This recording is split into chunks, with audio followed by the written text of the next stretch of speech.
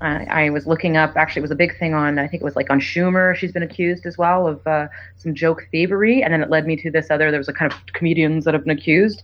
And I was like, you're kidding me, because I adored his stuff. But it's pretty blatant. Yeah, well, I didn't turn on the recorder. We were talking about Dennis Leary. We were going to play Merry Fucking Christmas by Dennis Leary, and then I'm against him because of this joke stealing thing with Bill Hicks. Yeah. However, I still do like his appearance, his job in what was that Christmas movie he was in? Oh, the Ref. The Ref. God, I love that movie. That's a good movie. Yeah. Oh, he's a great actor. It's so hard, you know. I know it's a hard industry, and you know, it's a practice that I think is commonly kind of done, and I think it's probably one of those addictive things that once you start doing it, you know, it's just like, oh, I got away with it once, I'll do it again. But everybody does it. He was just more blatant than others. Like, but that's the thing, is I think some people get a little ballsy with it, and then just they get. I mean, Carlos Mencia got in a huge amount of trouble for doing that too. Yes, he's another. Yeah. I listened to Rogan's podcast. He had a big thing on him as well. Yeah. He was the one who called him out on it too. That's publicly. Right. And he got in a lot of shit for it. And then afterwards, the people started finding out. And they're like, oh, I guess Rogan's not an asshole. He was the only one with the balls to actually come out and say it. So Yeah, exactly. Love Rogan. Yes, and we saw him here. That was one of the treats of my trip, I have to say. Thank you so much for that. That was amazing. Seeing Joe Rogan at the Comedy Store. He's just kind of like, you want to go to the Comedy Store? Oh, whoa, just a minute. Joe Rogan's playing there. Like, just to, you know, like that couldn't have been a more perfect show.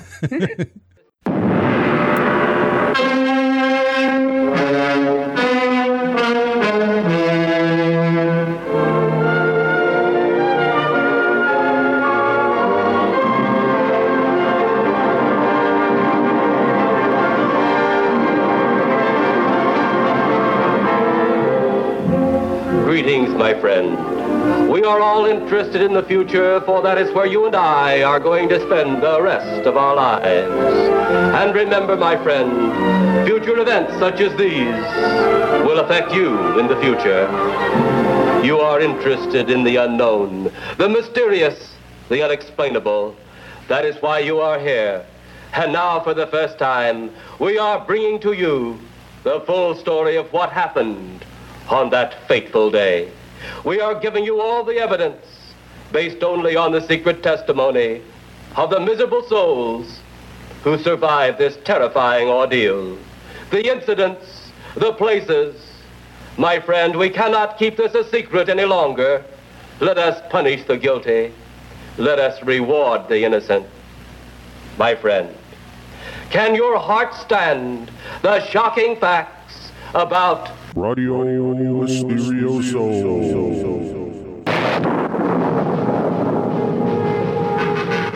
Yeah, I hope we're not overdriving that very much. So we made it through 2018. How are you? I'm here. I think that's everyone's response to this. We made it. I'm here. No, I'm doing great. I'm having a wonderful time. I flew home to visit my family, so I'm visiting you from the East Coast in Canada, Nova Scotia. Just cracked into a ginormous lobster and had myself a... I saw that lobster. Jeez. 3-pounder. It's as big as your head. The claw is. The claw was as big as your head. Yes, indeedy. But no, it's going to take me a couple sittings. I just had just a taste. There's more to come. But yeah, no, sitting here and had a heaping of my mother's yummy peanut butter balls and just having a nice down-home East Christmas. So salty peanut butter balls. Oh yes, yeah. If you put them in your mouth and suck them, that's how I'm told you're. That's what I heard is the best way to enjoy your salty peanut butter balls. Salty peanut butter balls. My sister just texted me. I was like, let me turn these things down so we're not getting all this noise. She just said, it's all your fault. I've had that Fluffy song running through my head all day. Do you know that song? Oh, yeah. Because I played it for her yesterday, and she was incredulous and laughing her ass off. She loved it. It is as infectious as it is weird. Yeah. And so is the Fred Schneider version, which is pretty damn good too. That's one. And yourself, sir, how are you finding yourself on this end of this interesting year of of our history? I think everything's changing. There's a lot of things changing for me. I don't exactly know what's going to happen, but it's been really exciting. It's going to be more scary, exciting coming up here in the next year. A lot of projects, and you're doing your photography, which is looking like 8,000% better than every time you send something. It's like, oh my God, Courtney took those, Jesus. Oh, thank you. Yeah. Yeah. No, same. Amazing stuff. Plugging down hard and trying to be a better me, and it's starting to pay off. I'm very happy, very excited for 2019. So, what have you vacuumed up for us this year? Because every time I'm like, I've got to keep up with Courtney now. When I have you on the show, it's a challenge. It's a good challenge. My goodness. Well, I've got a list the length of my arm now of like weird, for every season, of course. I've got my, Cokie Spoopy Creek mix on YouTube, and now Coco's Holly Jollies, which is my weird Christmas songs. But I scoured, I think it's like over 200 songs now. Mm-hmm. Yeah, 209, I think, on your list. To find a nice selection for you here. I picked 15 of my favorites, but I thought we'd kick it off. Usually go chronological with these things. So the oldest of my little batch this year is coming from 1954. I found it actually, it's on this compilation, which is actually I'm going to be playing through my personal holiday experience here. It's the Ultra Lounge Christmas Cocktail compilation of 1996. Mm-hmm. But this is Billy May, Rudolph the Red-Nosed Reindeer Mambo. So Billy May, I want to do a little backstory on him. Born 1916, passed away in 2004, but he was an American composer, an arranger, and trumpet player. But this guy worked with a lot of the greats, Frank Sinatra, Nat King Cole, Ella Fitzgerald, Bing Crosby, Peggy Lee, Bobby Darin, just to name a few. He actually arranged for one of my favorite Nat King Cole albums, just one of those things, which I have on vinyl, and it's just like a wonderful, gut-wrenching heartbreak album. Every song is just like painful and but with Nat's, yes. like voice, it's just, pain that you can't help but subject yourself to. Yeah, it's like pain. It's like pain given to you in the middle of honey and syrup. Exactly, like a spiky mallet wrapped in silk. It's just wonderful. It's even better. This guy, he also collaborated, our friend Billy May here, collaborated with Stan Friedberg on several novelty albums in the 50s and 60s as well. And I thought very interesting to mention, too, he composed music for film and television classics. So he did the music for the Green Hornet in 66, for Batman in 1967, including the Batgirl theme, and for the Mod Squad in 1968. So he won 2 Grammy Awards, including Best Performance by an Orchestra in 58 and Best Arrangement in 1959.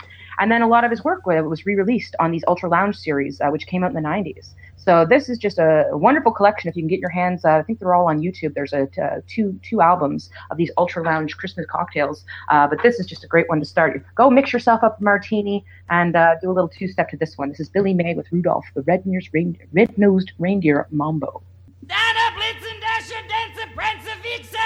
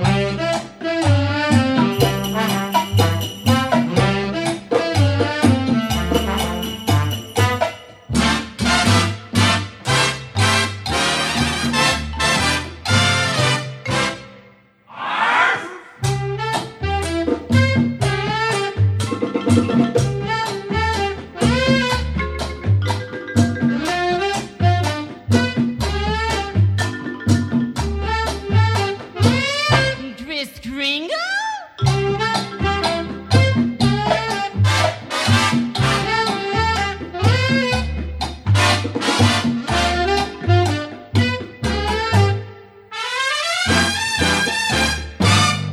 What the heck is a mambo?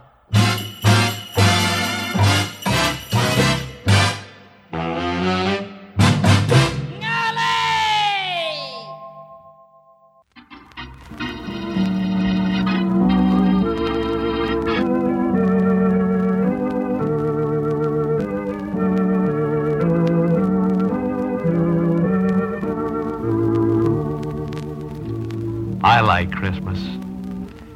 I like the mystery of it. The strange packages hidden under the bed and in little out-of-the-way places. The conversations that stop abruptly when I enter the room. I like being ordered not to buy anything more for myself after the 1st of December because you're so hard to buy anything for. Yes, I like Christmas. And I like to feel that God sets aside these few days near the end of the year so that busy men of business may pause and realize that there are other things in this world besides barter and trade, work and worry, hate, that love and friendship still exist. Yes, I like Christmas.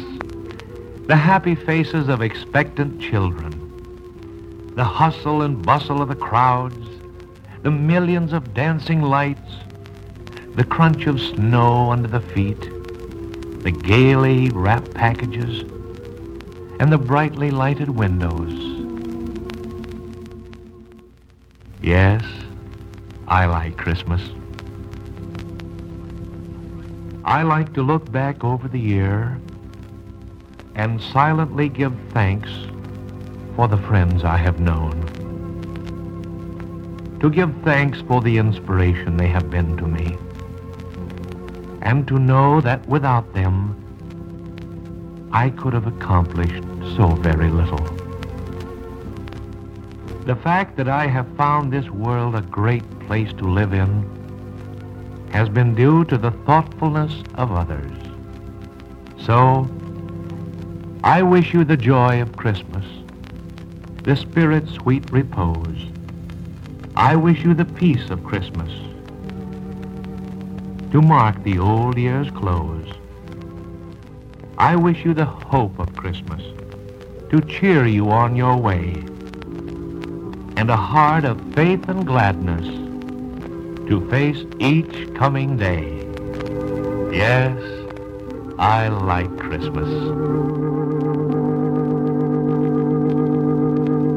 Well, good for you, Frank. That was Franklin McCormick. Are you there, Courtney? Can you hear me? Now I can hear you. Whoops.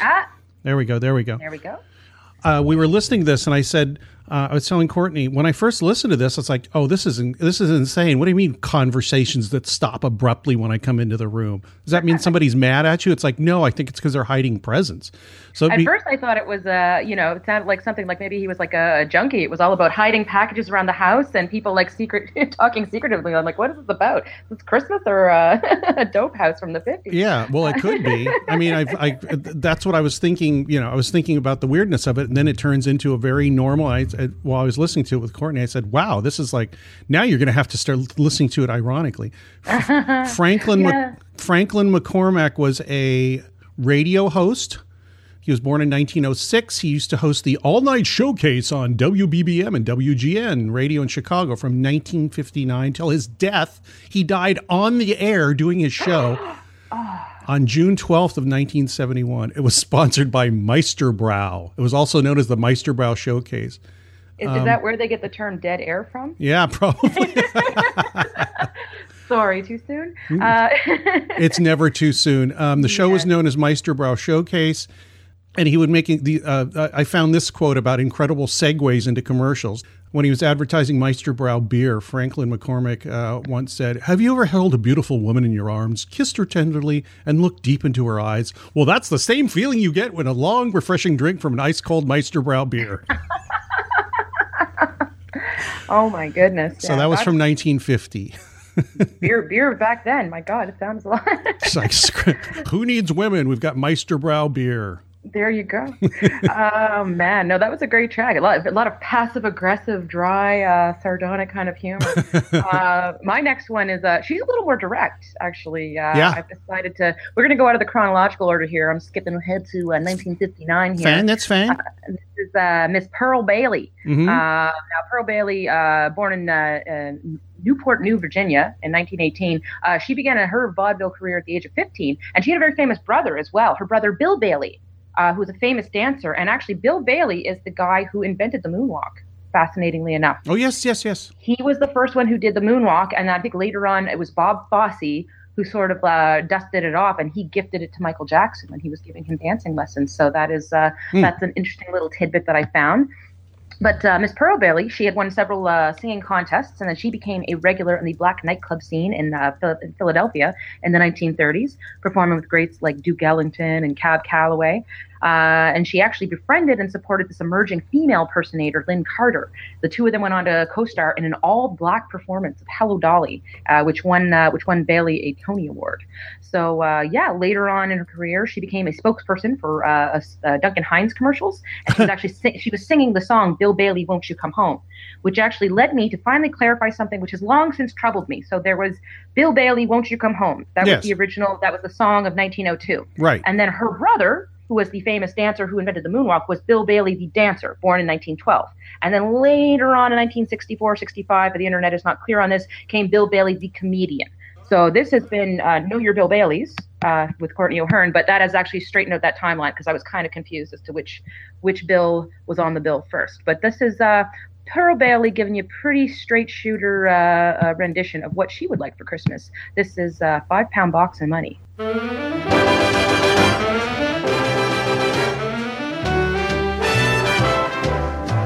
Hey, Santa Claus, you want to make me happy this year? Listen to me, honey. Give Pearl something that'll be of some use to me, like a £5 box of money.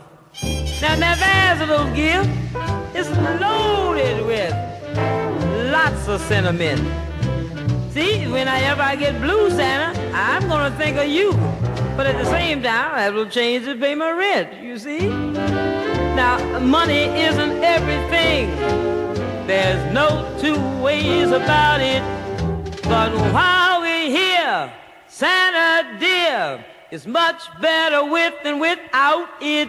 So, really, I could be real good and not do nothing funny. If you do like I ask you, start me right on Christmas night. Try me. Try me on that money. Just try me, honey. Santa, can you hear me? You listen to everything I'm asking you about?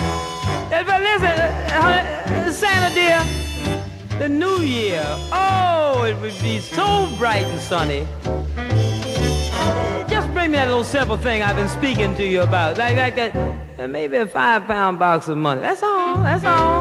It would be so heavenly and help me meet both ends.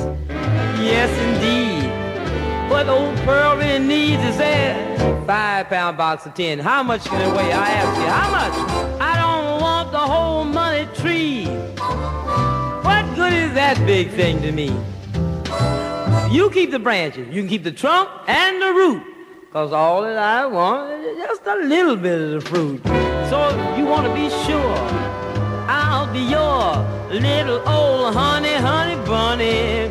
You try me, start me off on Christmas night with a £5. No, I better increase that. Make it £10. No, I better put in a good beg while I'm begging, because, I'll catch you next year. You know, people go out. Sometimes you don't see them no more, so bring the money. Santa, can you hear me? 5, bring me some money. Oh, Santa. Now, what I want with this dime? Are you kidding?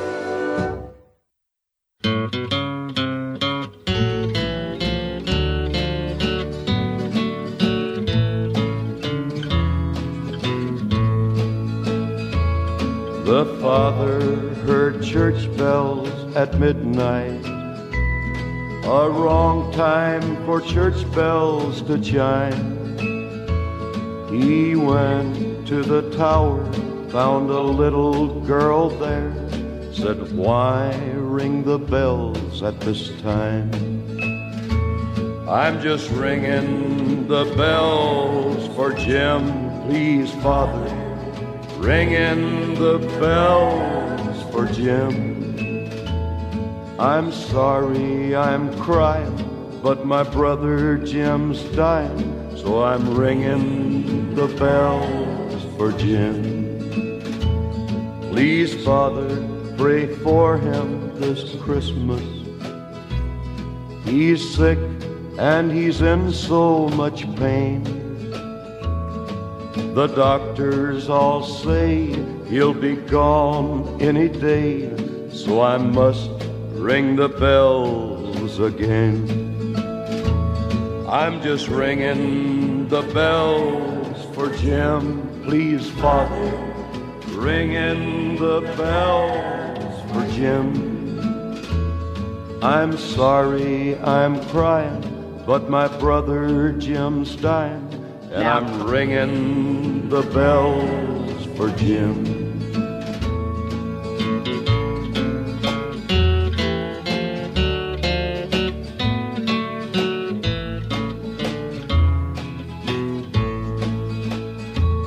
On the day after Christmas, she brought him, said, Father, need little Jim. You see, he got well when he heard the church bells. I was ringing the bells for Jim. I'm just ringing the bells for Jim, please, Father. Ringing the bells for Jim. Sorry I'm crying, but my brother Jim's dying, so I'm ringing the bells for Jim. Ringing the bells for Jim. That's Johnny Cash from his 1963 album, The Christmas Spirit, which also includes such hits as I Heard the Bells on Christmas Day, Blue Christmas, which I think other people have done. Who Kept the Sheep? Now, what the hell is Who Kept the Sheep? That's a Scottish carol, isn't it? Is it? Sorry, that was a sheep fucker joke. Okay. I have Scottish friends. I didn't want to slide into that right away, but that's fine. Oh God, there's another faux pas sliding right into sheep. Myself on the naughty list. Yeah. Yeah. So from money to cash, that was a good segue. That was a sad one. I have a sadder one, but I think, are we going to save that one for a little later, or should we slide into that? What do you think? Is it a country song? Oh, it's a country song. Did you want to go into should we go there? Yeah, sure. I think it might be a good segue. It's a little bit later on. It's 78, but I think mine trumps yours because it has a much bleaker ending. Oh, hell yes. I love this song. I don't want to ruin it for anyone. It's pretty bleak. This is from Red Sovine. He's kind of a famous, known for his like kind of trucker songs. Yeah. He is kind of. Oh, what was the famous one there? Phantom 309 is a very famous one, and Teddy Bear. So he. This is from one of his very last recording albums. He did Christmas with Sovine, and I believe a gospel album. This is in 1978, and then he died a couple years later, 1980. He had a heart attack while he was driving his 1979 Ford Econoline 150 van near the intersection of Battery and Leland Lanes in southern Nashville. And just as much as he died from a broken heart, you very well may, after listening to this, the most depressing Christmas song I have ever heard. This is Billy's Christmas Wish from 1978, Red Sovine, Nashville. Of course, it starts perfectly.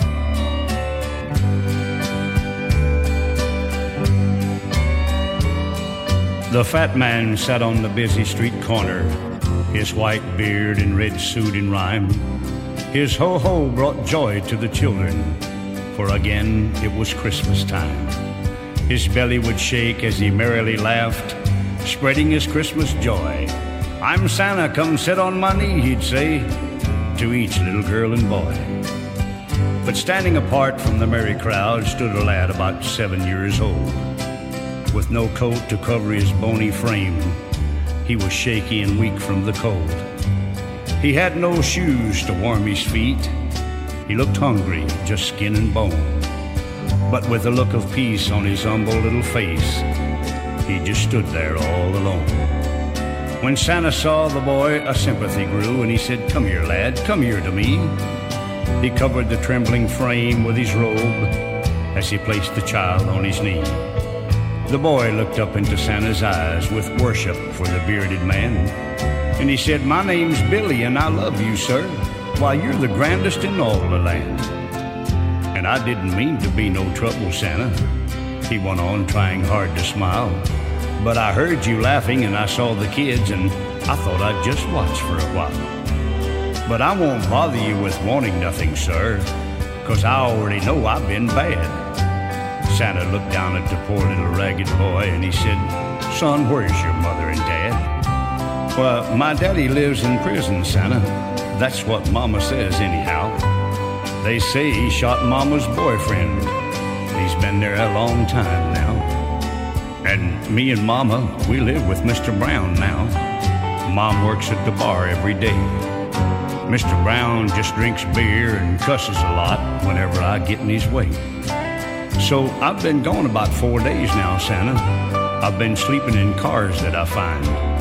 And I know that makes me a bad boy, but you sure have been treating me kind. I've been praying for you since I've been big enough, Santa, every Christmas Eve night. And then the next day, the kids have all the toys, and I know that you made it all right. And I'm so glad to see them so happy as I go walking along. But my stocking is always empty, and that's how I know I done wrong. Mr. Brown told me all about it. He says I just ain't no good. And I know he's right, 'cause you never came, sir. And I know if I wasn't bad, then you would. It's okay, son, Santa muttered. Such faith he had not seen in a while. Though a tear was straining to fill his eyes, he looked down at the lad with a smile. Just tell Santa what you'd like, son, anything you might have in mind. I didn't know where you lived before, Billy, but I promise I won't miss you next time. Little Billy's face quickly grew brighter. Such luck he would never have guessed. After thinking a while, he finally said, "Well, sir, I might just have one request. Have you ever been to heaven, Santa? Why, I bet you know God as good as you are. Could I just ride up to Jesus' house, sir, if it's not too awful far? He might just let me live there a while. Daddy says he likes little boys. And I wouldn't take up too much room, sir. I'd just sit in the back with the toys. And I promise not to be bad, Santa, and I could help God do his chores. And he might even let me see Daddy, and I wouldn't be hungry no more." "I'm so tired and sleepy now, Santa," said the child as he looked toward the skies. With a sigh, he relaxed against Santa's chest and peacefully closed his eyes. Santa quickly felt for the little boy's pulse. "Someone please get a doctor," he said. But when the ambulance took little Billy away, everyone knew he was dead. The children had grown more silent as they listened to the little boy. They were no longer happy and laughing. His story had stolen their joy. They looked to Santa for comfort. He fought for the right words to say. And he said, "Now, kids, don't be sad for Billy, 'cause he just went to heaven today. He wanted to go and live with God. So now everything's all right. Let thoughts of Billy make your hearts be kind. And I'll see you all Christmas Eve night. Merry Christmas, everybody."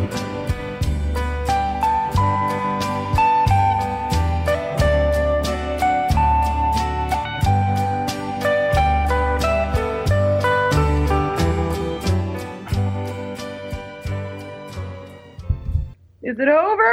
Yeah, it's over. Poor Bill. Tragedy, divorce, homelessness, children dying in Santa's lap. Merry Christmas. Where's the whiskey? My God, isn't it glorious? I loved that song because I think we found it independently, and I said, Courtney, listen to this. And you said, holy shit, listen to this. I was like, it's the same one. We're going to use it. Yeah, it was listed online under 2 different names, but it is the same Miserable Odyssey. And yeah, definitely. he has a couple of other ones, but this is just, I mean, compounded with the Christmas theme. It's just bloody tragic. Well, we went from... Go ahead. Oh, no, that was it. We went from let's force irony on it to heavy, it's already there irony. Yes. Yeah, I was going to save that one for later, and then I told you, it's like, well, when it comes to killing a child in Santa's lap, no time like the present. Let's get right to it. Yeah, I had a few other country ones. I had a few other country ones, but I didn't include them on the list. I'm going to save them for next year, like To Heck with Santa Claus by Loretta Lynn. That one's pretty decent. Oh, nice. I had one too on my short list. It was like Poor Folks Christmas, but it's a nice bitter bitter little odyssey. But you know what? We've got specials to come down the road. We might as well pay for ourselves. Yeah. What do we have next? I don't think I played this No, I know we checked that we didn't play stuff last year that's going to be on this year's show. We made a list. We checked it twice. Exactly. This is a track from sometime in the late 70s. Somebody was at, let's see, one night around Christmas 20 years ago. This is on the YouTube thing. I was doing a recording session at A&R Studios in Hell's Kitchen in New York. We just finished the session. My producer and I decided to get some food. It was fairly late at night, and we ran into Paul Simon and Steve Martin at the restaurant. What? We had a little bit of wine, and then we had some more wine. Nobody was feeling any pain. We got a brainstorm that we should go back in the studio and record a Christmas record. It must have been about midnight at that point. So we go back to the studio, and Paul Simon and I are singing the background of that Christmas carol, Silver Bells. We're harmonizing, and Steve Martin starts into the soliloquy, what Christmas means to me, with these hysterical descriptions of the secretary sitting on the copying machine and risque scenarios. And Paul and I are just trying to keep it together. We did this maybe on one take, and we had a Christmas single. Now, it was never given to a record company, but there's a copy of it floating around somewhere. Stuff like that happens in New York. It's a small town. Billy Joel from American Way magazine from 2001. So the story of this, I never knew that story. The story of this usually is that it was an outtake from Saturday Night Live, because all these people were on Saturday Night Live. I don't know if Billy Joel was on, but certainly Paul Simon and Steve Martin were regulars in the early years of Saturday Night. So one of my favorite eras of SNL. Yeah. But I love those combinations of who bumped into who. This is amazing. Yeah. Did I show you that Madeline Kahn? You're not withholding Kahn from me, are you? Any Madeline Kahn? I thought I showed you that Madeline Kahn where she does the song from West Side Story, except she does it as the Bride of Frankenstein. Bless her twisted soul. No, I have to see that. Send that to me. That would be my Christmas present. Oh my God. I mean, I thought when you were here, I was like, Courtney, sit, look.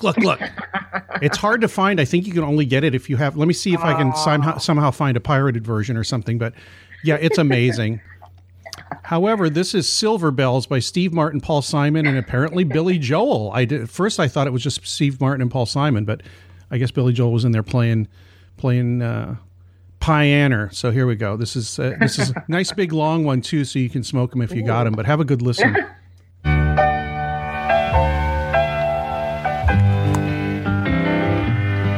City sidewalks, busy sidewalks, dressed in holiday style.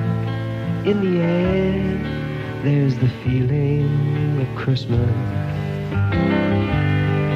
People passing, children laughing, and for mile after mile, on every street corner, you'll hear silver bells, silver bells. It's Christmas time in the city.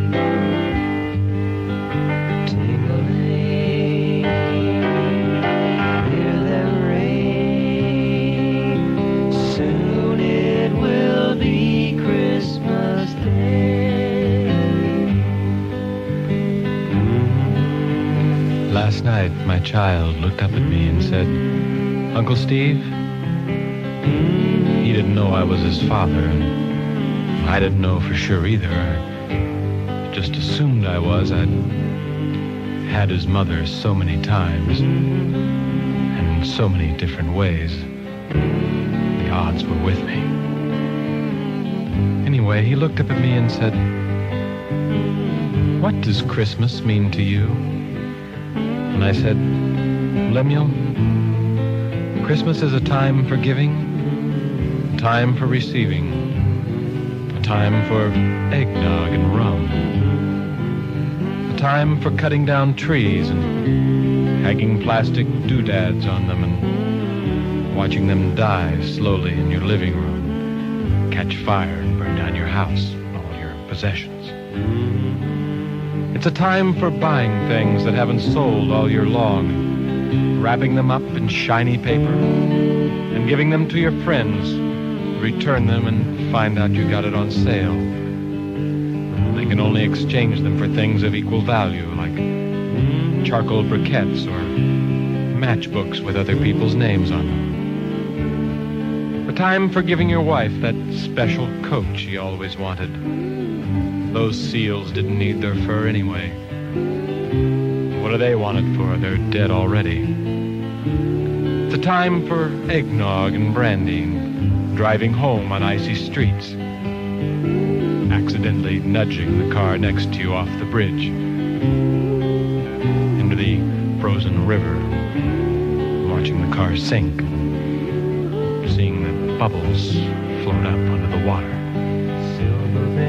It's time to sip an eggnog martini and think about the poor, and talk of feeding the naked and clothing the hungry. A time to get Christmas cards from all your friends at Consolidated and Allied and Acme.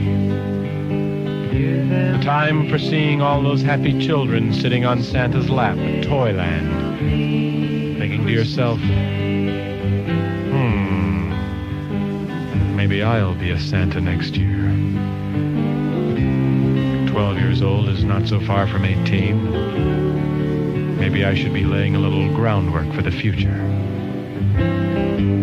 It's a time for parties at the office with eggnog and vodka. Telling your boss what you really think of him while he gets a perfect Xerox of your wife's rear end. Time for sitting by the hearth, sipping eggnog and tequila, your feet up on a burning log, and realizing that Uncle Walt has been in your garage for 45 minutes with the car running. You say to yourself, "Damn, Uncle Walt, you were supposed to bring me back more eggnog." And that, Lemuel, is what Christmas means to me. Soon it will be Christmas Day.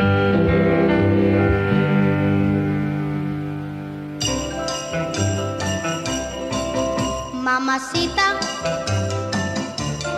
¿dónde está Santa Claus? ¿Dónde está Santa Claus? And the toys that he will leave. Mamacita,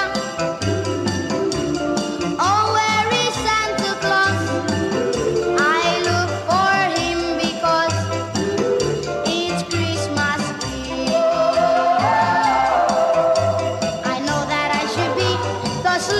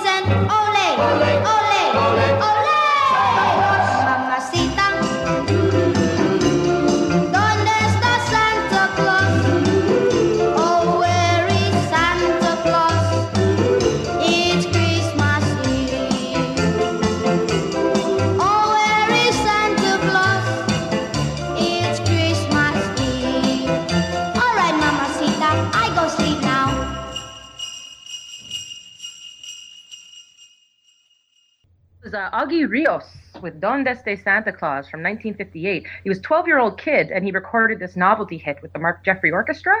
It was released by MGM Metro label, and it had a really funny B-side as well, too. It was called Old Fatso, otherwise known as I Don't Care Who You Are, Old Fatso, Get Those Reindeer Off My Roof.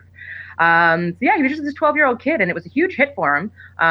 He was like a Puerto Rican born in New York, and has went on to do numerous other things in television, theater, Broadway appearances.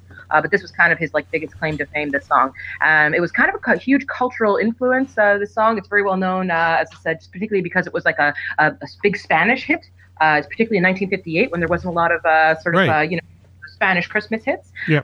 So it was famously referenced years later, too, by Cheech and Chong in their Christmas bit from Santa Claus and His Old Lady from 1971. And I think we have a tiny clip of that here. It's just like the first couple seconds of it, but I love Cheech Marin just sort of butchering this song if you want to give a listen. Okay, here we go. Mama, mamacita, ¿dónde está Santa Claus? La vato with a bony knees, he's coming down the street with no shoes on his feet, and he's going to... No, that ain't it. Mamacita, ¿dónde está Santa Claus? The guy with the hair on his jaws, Hey, man, come over here, man. I need some help, man. Of course he needs some help. Yeah. There's tone deaf and there's tone dead. That's just, but we love him. God love him. Oh, man. So what do you have to follow that up with? I don't know what I could follow that up with, so I guess I'm going to try Tiny Tim's version of I Saw Mommy Kissing Santa Claus, but it's not in the Tiny Tim falsetto. Oh, I love when he kind of breaks from that, because he actually had a marvelous singing voice in many, many tones. He would... his real name was Herbert Buckingham Cowrie. That I did not know. Yeah. Born in Manhattan. His mother was a garment worker and the daughter of a rabbi. She immigrated from, that's nice, having a helicopter outside. There's a very Los Angeles Christmas. It's Cheech Marin coming to kick my butt for insulting his singing. Yeah. He's flying in directly. His father was a textile worker from Beirut who was also a Maronite Christian priest. Oh, wow. And when he was 5, his father gave him a wind-up. He was born in 1932. When he was 5, his father gave him a wind-up vintage gramophone and a 78 RPM of Beautiful Ohio, which he listened to for hours on end. Oh. And at 6, he started teaching himself guitar. In his preteen years, he started listening to records from specifically those from the 1900s to the 1930s. And he spent a lot of his time at the library, at the New York Public Library, looking up the history of all the phonograph records, the industry, the recording artists. He would research the sheet music, and he would make photocopies of them to take home and learn, which he did throughout the rest of his life. Yeah. And in the early 50s, I didn't know all this about Tiny Tim. This is great. Yes. In the early 50s. I feel like him and... go ahead. Go ahead. No, I was just going to say, I feel like him and our friend Viv Stancho would have been good friends, because he was another one that had a huge penchant for looking up and dusting off these old 78s and these kind of like almost forgotten songs, because, we all know 78s that didn't really survive the test of time, being as brutal as they were. But that's fascinating. Yeah, that explains why he had such an amazing, comprehension of some of those older tunes. Yeah. In the early 50s, he got a job as a messenger at MGM Studios in New York. And he, that's where he said, "Hey, maybe showbiz is something I might like to do." He entered a talent show and sang "You Are My Sunshine" in his newly discovered falsetto. He said, "I read that he was singing for a while, and then he heard a Rudy Valley record, I think, and heard Valley singing in falsetto, and went, 'Oh my God, I can do that!' And so that's why he started singing falsetto, because that's amazing. Yeah, because of Rudy Valley. He also he saw a picture apparently of Rudy Valley with his long hair, and that's when he grew his hair long. It all makes so much more sense now. That's amazing. Yeah. Oh, cool. Yeah. It's so amazing. You're getting. Oh, go ahead. No, it's okay. Oh, and grew his hair out to shoulder length. I guess it was sometime in his 20s. And wore pasty white facial makeup. His mother did not understand his change in appearance, was intending to take her son now in his 20s to see a psychiatrist at Bellevue till his father stepped in and said, "No, it's fine. The kid's fine." In 1959, he changed his stage name after a whole bunch of other ones to Larry Love, the Singing Canary, at Hubert's Museum and Flea Circus. There is a segment I have of Lenny Bruce with some fleas from the Flea Circus on his show in 1959 in New York called One Night Stand, The World of Lenny Bruce. They've got a close-up camera and a guy has a flea circus. They're like pulling little carts around and stuff. Yeah. I've seen some of those. Yeah. Yeah. So Tiny Tim actually, as Larry Love, the singing canary, was singing at Hubert's Museum and Flea Circus. Oh, wow. Yeah. Okay. Yeah. He played the ukulele and sang in his falsetto voice, Tiptoe Through the Tulips, and performed a lot on amateur gigs. In the 1960s, he got discovered and got his big break on Laugh-In. And the first time he came in, he entered carrying a shopping bag, pulled his ukulele from it, and sang a medley of Tisket a Tasket on the good ship Lollipop as an fairly dumbfounded host Dick Martin watched. I remember if you see clips of that, they just cut to Dick Martin. He's got his mouth open. He's like looking at him and then looking back at the camera with his mouth open. What is this? For his third number on Laugh-In, he entered Blowing Kisses, preceded by an elaborate procession of the cast, and after a short interview, he sang Tiptoe Through the Tulips. He also got married on to Miss Vicky, was that her name, on Laugh-In, actually live on the show. Oh my goodness! They had one child. Miss Vicky got pregnant, but the child was stillborn 5 months later. Tiny Tim buried the child with a headstone that read "It." Aww. He was also a huge. I keep going on about Tiny Tim, but we both love him. I do. Yeah, come on. His favorite sports team was the Toronto Maple Leafs. Yes. Represent the Canadian, but of course. And on October 7th, 1969, he was able to take the ice before a charity hockey event, and he had never ice skated in his life. So 3 members of the team helped him skate on the ice. It was his very first time trying to skate. He's quoted as saying, "What a thrill! Just being on the ice was great." Oh my God. So he had a pretty amazing life. But like living a large life, that's fantastic. Well, thank you for that. That's awesome. Yeah. So I can't even remember what I was going to play now. Tiptoe Through the Tulips. I saw Mommy Kissing Santa Claus from Tiny Tim's Christmas album, which I think came out in 96. This is only a couple of minutes. So, this is not in his falsetto voice as far as I remember. Here we go.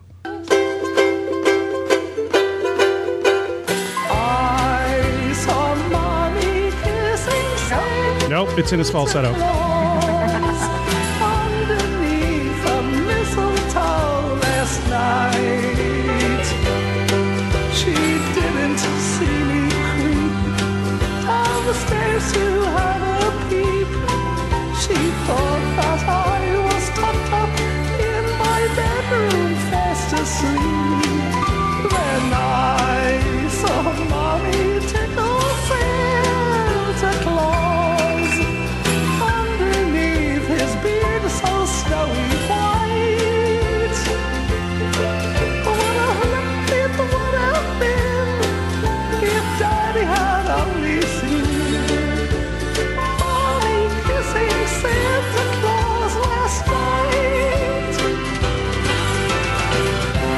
I saw Mommy kissing Santa Claus. Yes, I did. Underneath the mistletoe last night. She didn't see me creep down the stairs to have a peep.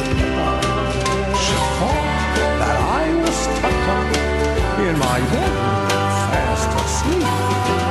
Then I saw Mommy tickle Santa Claus underneath his beard so snowy white. Oh, what a laugh it would have been if Daddy had only seen Mommy kissing Santa Claus last night.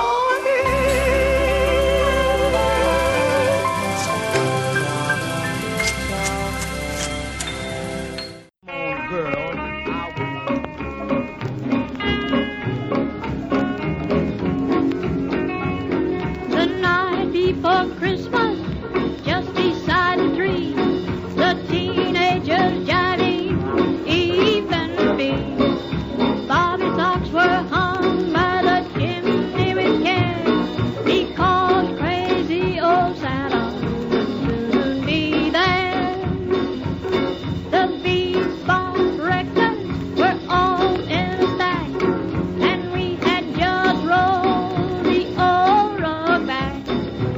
hard did we dig, but a real gone Santa came bopping in like he slipped on a banana.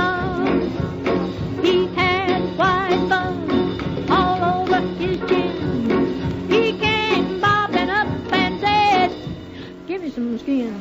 The Hellcats got cool in a solid dime. We rocked and bumped till way past 9.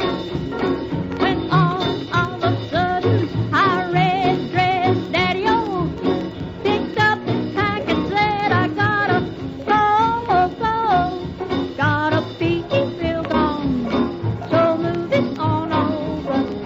Gotta be nowhere, got a lot to cover. I gotta be through all the stock and see to be the top. I gotta make a solid Christmas for all the bombs. I gotta make a solid Christmas, make a solid Christmas, make a solid Christmas for all the bombs." Let's wait for this plane to go through. I just have the window open because it's so. I have the window open because it's so warm in here. Ha ha ha. Oh, rub it in. Why don't you? I try not to do that. I mean, that's such a dickish thing to do for LA I people. told you about my 3-pound lobster. You can tell me about the 25-degree weather. That's fair enough. It's all fair trade. Okay, so that was Bebopper's Christmas by Cordell Jackson, which is a great name. Yes, Cordell Jackson, a.k.a. I love her nickname was the Rockin' Granny, but that came much later, of course. No, Cordell Jackson, she was born in 1923 in Pontotoc, Mississippi.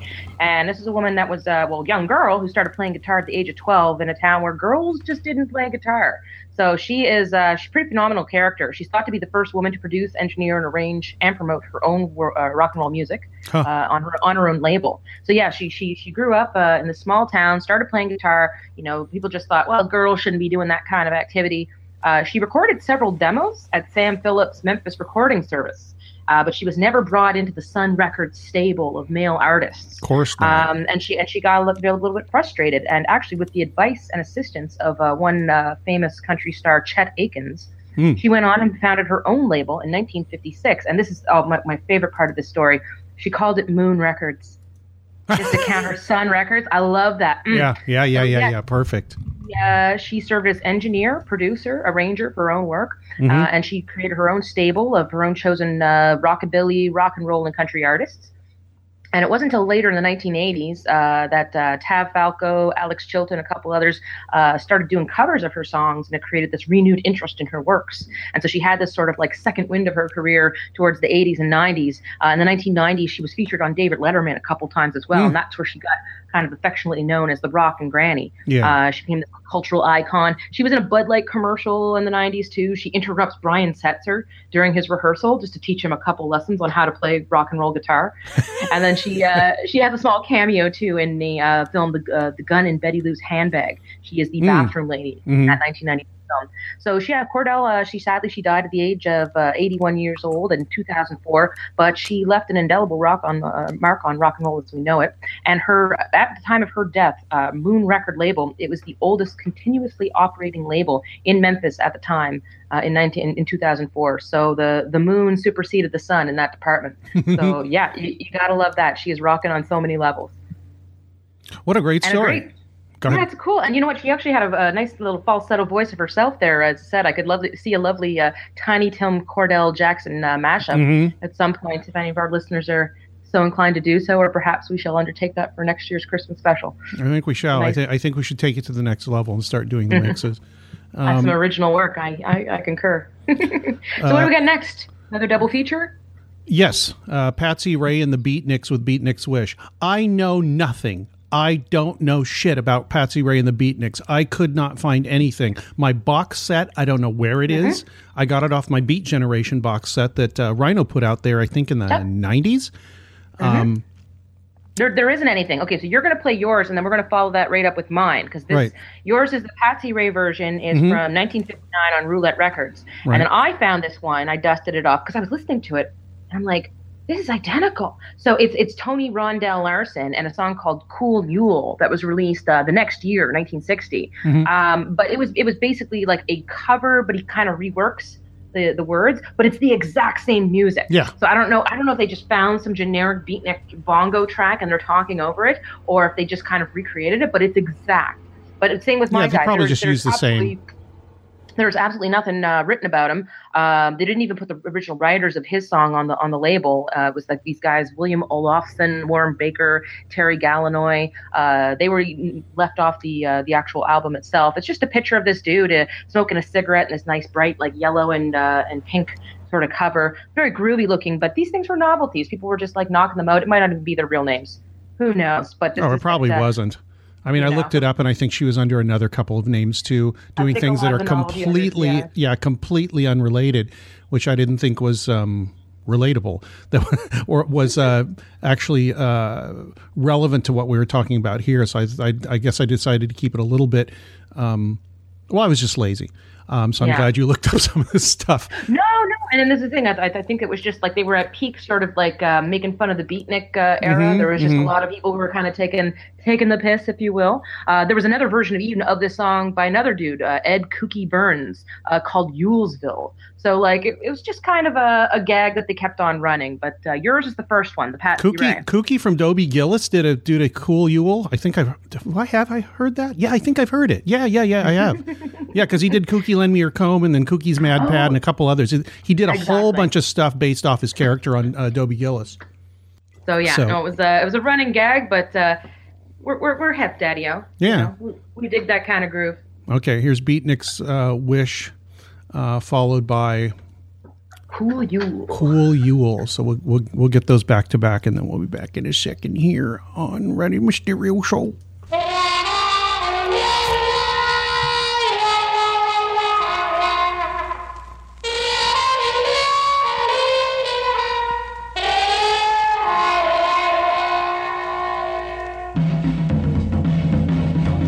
Let's go, Daddy-O.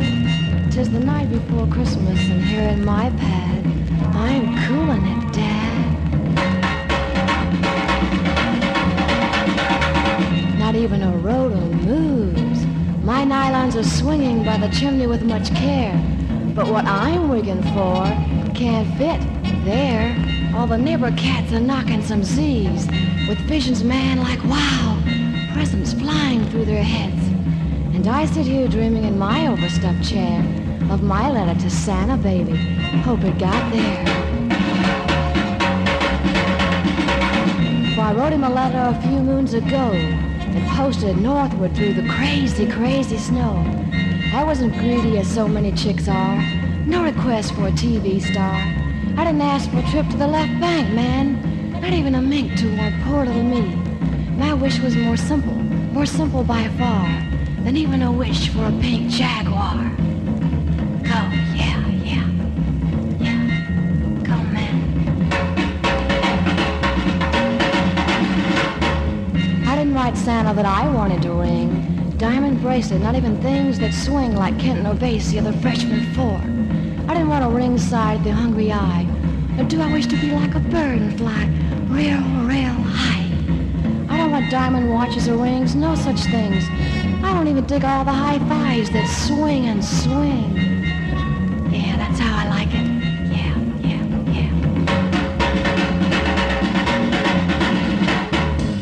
I wrote old Santa for just one thing. I fervently hope the old cat will bring. So hours before Christmas, alone in my pad, I'm dreaming of morning and going real mad.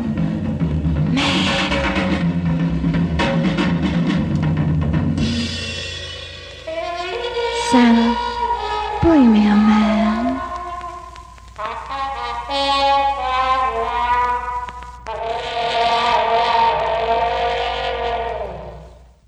Like this is a note on what may become known as beat diplomacy, or how to be diplomatic for that little man in the red suit and the furs.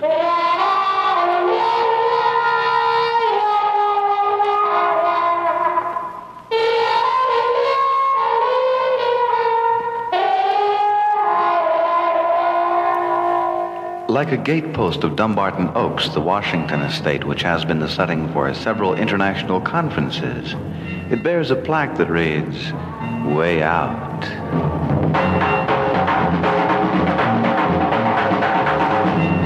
Like it was the night before Christmas and all through the pad, not a hip cat was swinging, that's nowhere, Dad. The stove was hung up in that stocking routine in hopes the fat man would soon make the scene. The kids had all had it, so they hit their sacks, and me and the bride had begun to unlax, when there started a rumble that came on real frantic, so I opened the window to figure the panic.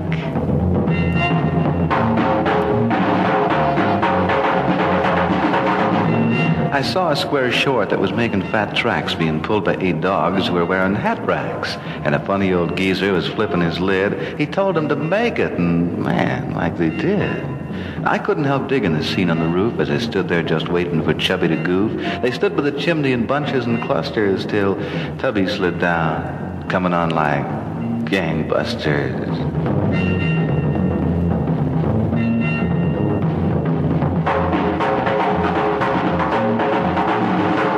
Like he was the squarest man, the most absolute. But let's face it, who cares when he left all that loot? He's laid the jazz on me and fled from the gig, wailing, "Have a cool Yule," and man later like, dig.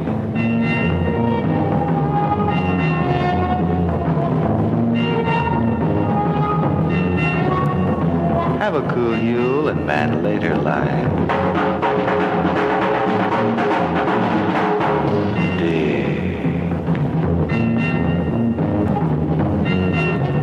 have a cool Yule, and man later, like dig. Cool Yule.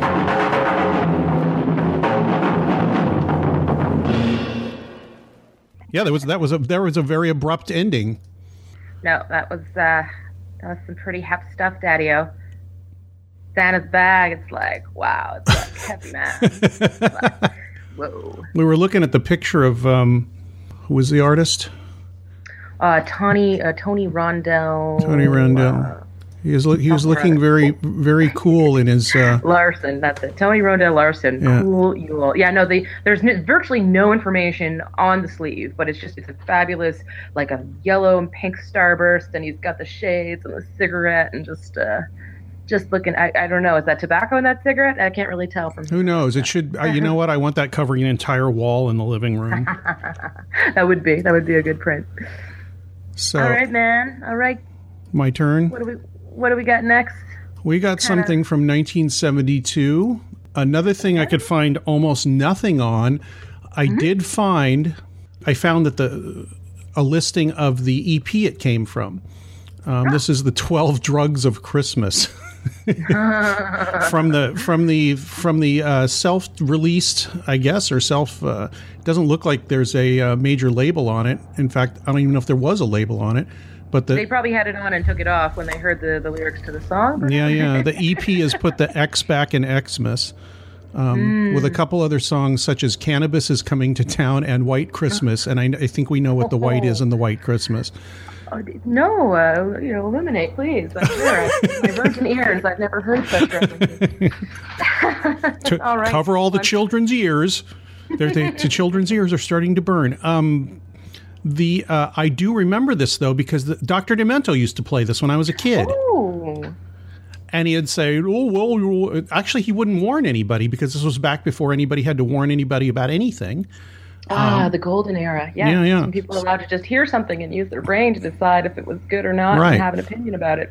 But this is the original from 1972 from the album Put the X Back in Xmas, the Mushroom Tabernacle Choir. With the 12 Drugs of Christmas. On the first day of Christmas, my true love gave to me a tab of yellow sunshine LSD. On the second day of Christmas, my true love gave to me 200 reds and a tab of yellow sunshine LSD. On the third day of Christmas, my true love gave to me 3 pounds of grass, 200 reds, and a tab of yellow sunshine LSD. On the fourth day of Christmas, my true love gave to me 4 grams of hash, 3 pounds of grass, 200 reds, and a tab of yellow sunshine LSD. On the 5th day of Christmas, my true love gave to me 5 Valiums. 4 grams of hash, 3 pounds of grass, 200 reds, and a tab of yellow sunshine LSD.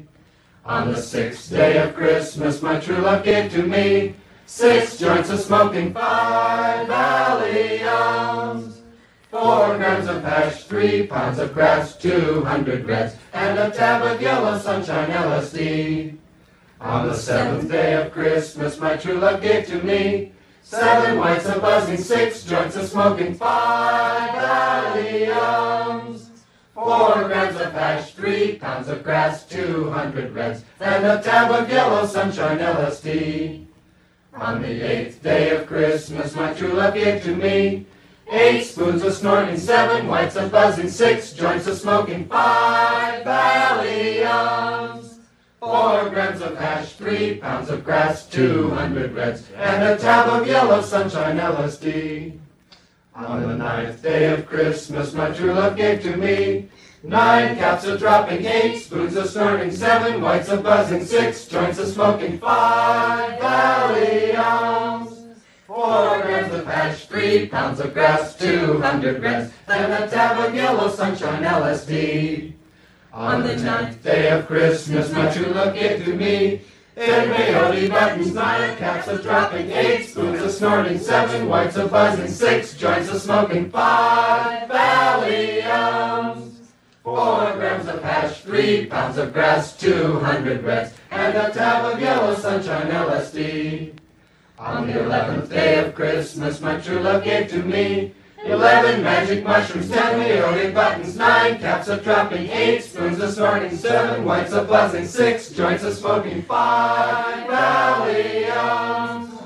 4 grams of hash, 3 pounds of grass, 200 reds, and a tab of yellow sunshine LSD.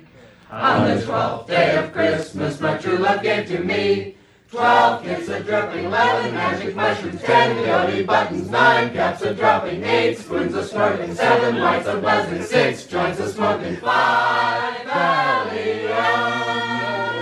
4 grams of hash, 3 pounds of grass, 200 reds, and a tab of yellow sunshine LSD.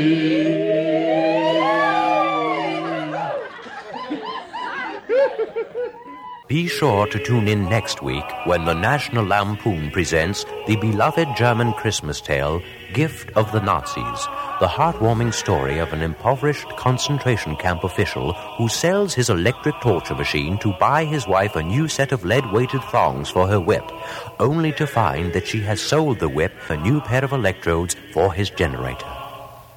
Well, that got cut off ever so slightly. Maybe I can fix that in the mix. Oh, what's that buzz? There we go. It's... There you are. What's that buzz? Song. It's from it's the 12 Drugs of Christmas. That's that buzz. It had us buzzing. So yeah, 1971, I believe. It was just a bunch of people, just a bunch of friends hanging out, singing stupid songs about drugs. I mean, how much more perfect can you get than that? What are the holidays for? That's fantastic. Yeah, I didn't really have anything on my list that could quite perfectly segue into that, so I thought I'd go in the other direction because I had a little double feature of my own with Frank Zappa. This was my little Christmas present for myself. Now, Frank Zappa quite famously did not use drugs. He was. It's one of those things. I think when you're talking to people about Frank Zappa, if they're not really aware of his music, they kind of assume from the weirdness and the humor that he was heavy into that. But he was staunchly against the stuff. Even I think drinking and whatnot was sort of forbidden before the show. It was you came to perform. He was quite the professional and drew a hard line when it came to that. But yes, the clip that I found, it's from Joe's X-Massage. It is the follow-up to, of course, Joe's Corsage. These were all things that were released posthumously in 2004 or 2005 for the X-Massage and 2004 for the Corsage. There was a series of them. I think actually, from what I understand, to date, that Zappa, who had passed away in 1993, God rest his genius soul, he has like 40 plus releases credited to his name after his death. And all of these are courtesy of his archivist and the longtime drummer for Dweezil Zappa. This is Mr. Joe Travers, who is the archivist for the family. He has been going through the legendary catacombs of collections of recordings that Frank has done over the years, and he has been, digitizing them, keeping them in shape.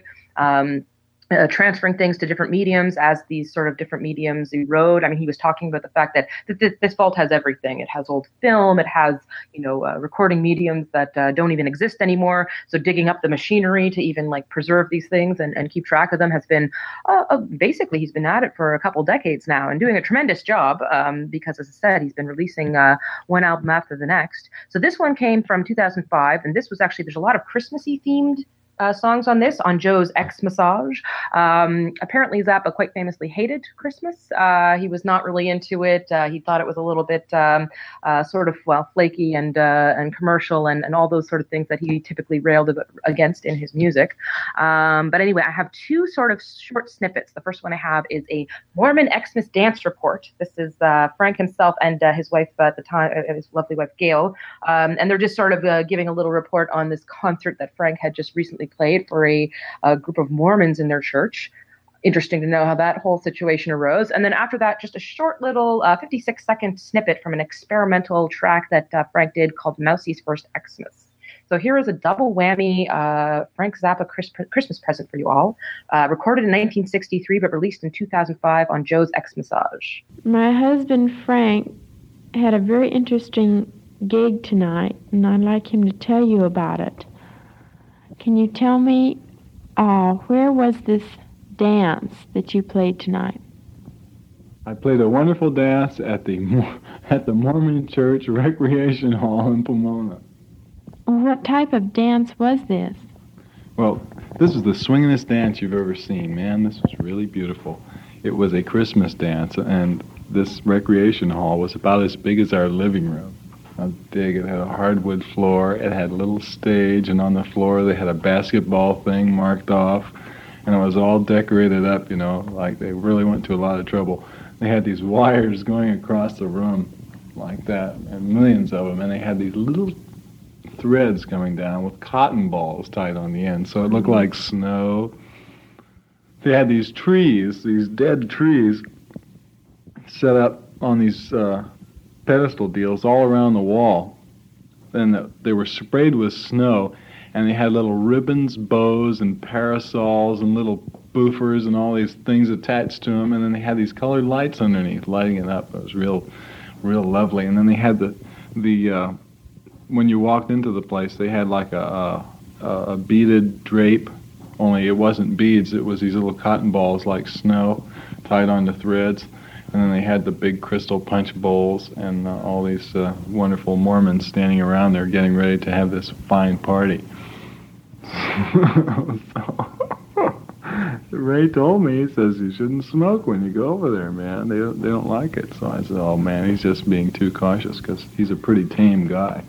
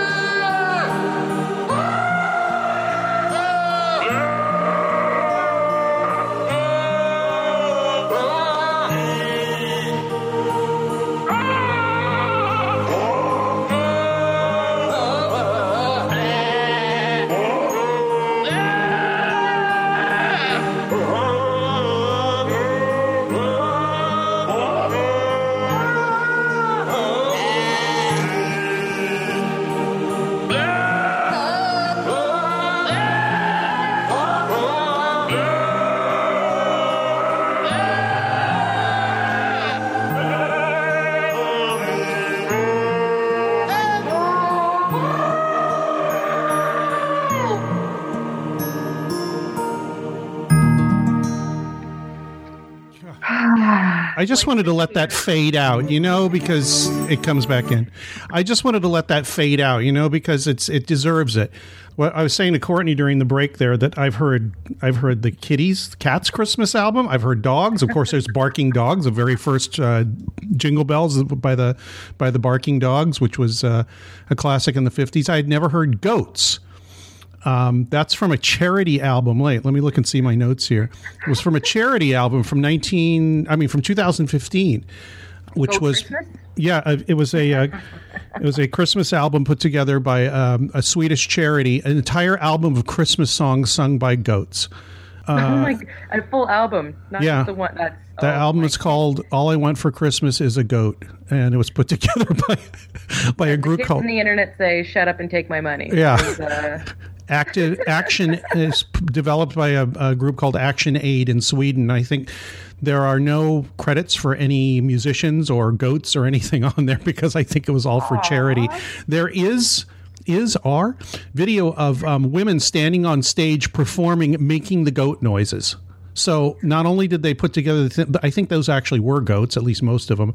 But there was the women they weren't like impersonating goats; they were just taunting the goats into making sounds, or using the goats like a. No, they're standing on stage in a studio, and they're some of them are singing like a choir, and then every once in a while, one of them just goes while they're singing. Okay, no, I'm gonna have to check that out because that sounds delightful. All right. we didn't discuss what you wanted to do on your turn, so let me cue it up real quick. You know what? I didn't know what to do, but since we're in the field of goats, we have to bring up, of course, our favorites, the half goat, half demon patriarch of Dark Christmas, Mr. Krampus. Yeah. I almost wasn't going to do a Krampus song, just because, it just feels like, oh my God, Krampus. It's kind of, I think when we first started doing this, and you and I started discussing it a couple years ago, and I thought it was just the most amazing thing, and then it kind of just got big, and there's been a lot of Krampus stuff, so I'm like, it's a little played out. But you know what? When it comes to half man, half goats, child whipping demons that creep around Christmas, like, you really just can't. You really, yeah. So I found this one song and I had to play it for you. This one song by, it's a drag persona, Jackie Beat. It's the drag persona, a actor, singer, and songwriter, screenwriter as well, Ken Furr. Jackie Beat has been a fixture of the New York cabaret scene for years now. Appeared on Sex and the City, Wigstock the movie, which is an excellent documentary about wigs and drag culture. She was in the 1999 Joel Schumacher film Flawless, the one with De Niro and Philip Seymour Hoffman. I don't know if you've seen. Lots of TV appearances, movie appearances, all over YouTube. Jackie is just constantly releasing these amazing videos and songs, live performances. I was torn because there was one I really wanted to release or really wanted to include on this list. It's called Sleigh Ride in Leather. And it's kind of a parody of Sleigh Ride Together, but it's all bondage jokes. Yeah, I heard it. It was a live. It's a live one, but I went with this one because this is actually just dropped a couple days ago. This is her Christmas feature for this year, and it is called Minstrel Krampus, which is just a fabulous title. I highly recommend you go and check out the video on YouTube. Just the makeup alone is worth the trip. Fabulous makeup, just decked out, serving you menstrual Krampus in a truly divine sense. So yeah, this is from 2018, just dropped a couple days ago. I'd like to send this one actually out to my bestie, my friend Jason here in Nova Scotia, who goes by the drag persona of Rouge Fatale here in Halifax, one of my personal favorite drag artists, and I'm going to be visiting him over the holiday season and hopefully get up to a little bit of makeup and hijinks and crazy music as well. But I just wanted to send this. Jackie is one of his icons, and I just wanted to throw this out for Rougie because we love her, and hoping to see you over the holidays. Love you, babe. So this is Menstrual Krampus 2018.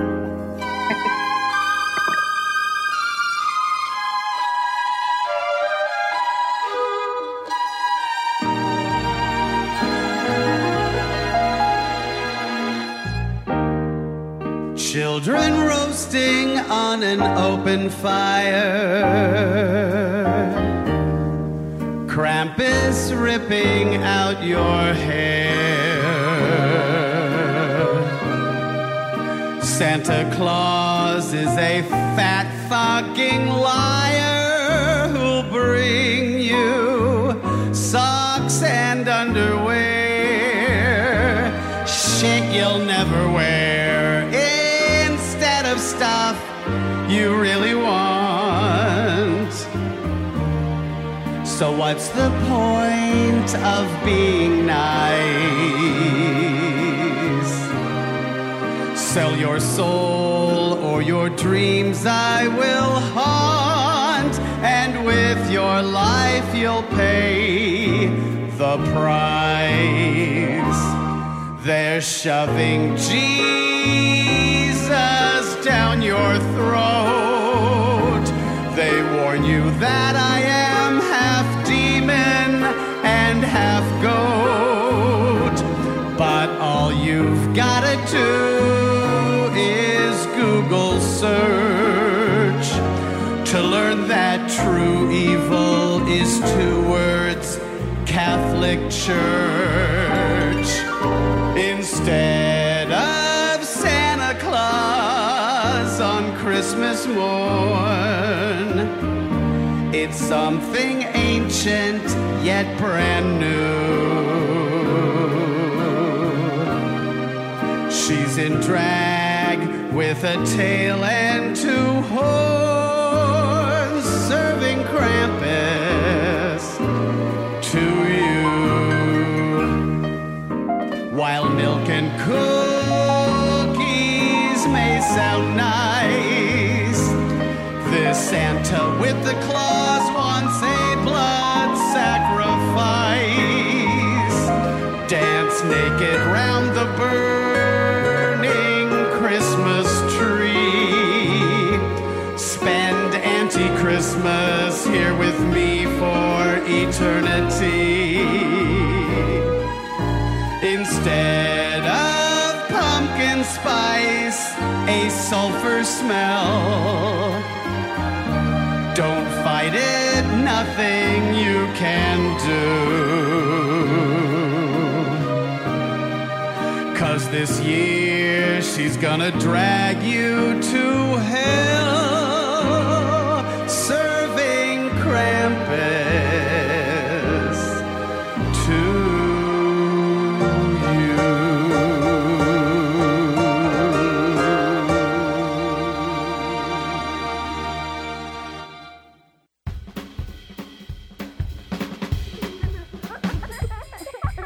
Okay, kids, settle down. It's story time. I said settle down! That's better. 'Twas the night before Popestink, and all through the goat, the croutons were twirling like tits on a boat. The scarves of young bellhops were basted in phlegm in the hopes that Tom Brokaw would grow on a stem. The milkman was throbbing and glaring at clamps, while erstwhile gophers molested his lamps. And I and my carrot that made me lick spheres were spanking a nun underwater at Sears. When out in the beef hole a Frenchman was squirted, and clanged with such force that my nipples inverted. With ponies and catheters chained to my nose, I neutered a biscuit and swallowed my clothes. The clams and my waitress demanded more towels, as poodle-clad jockeys read porn scripts to owls.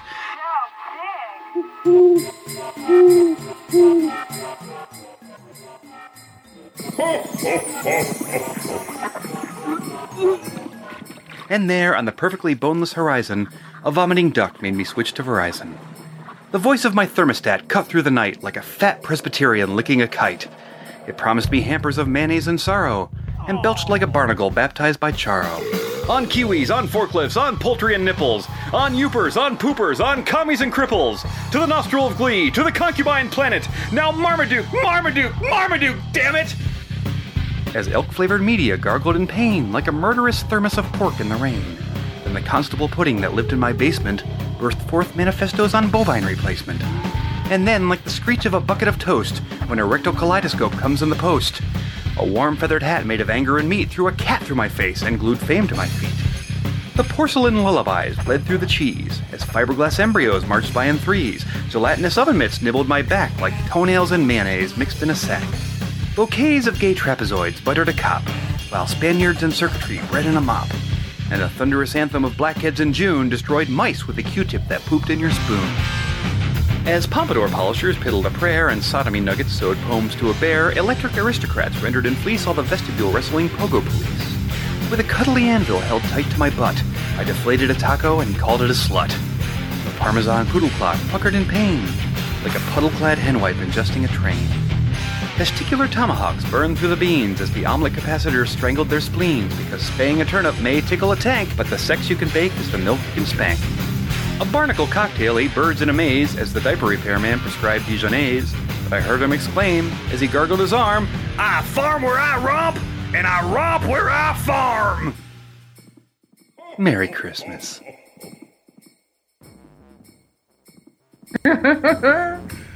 Well then.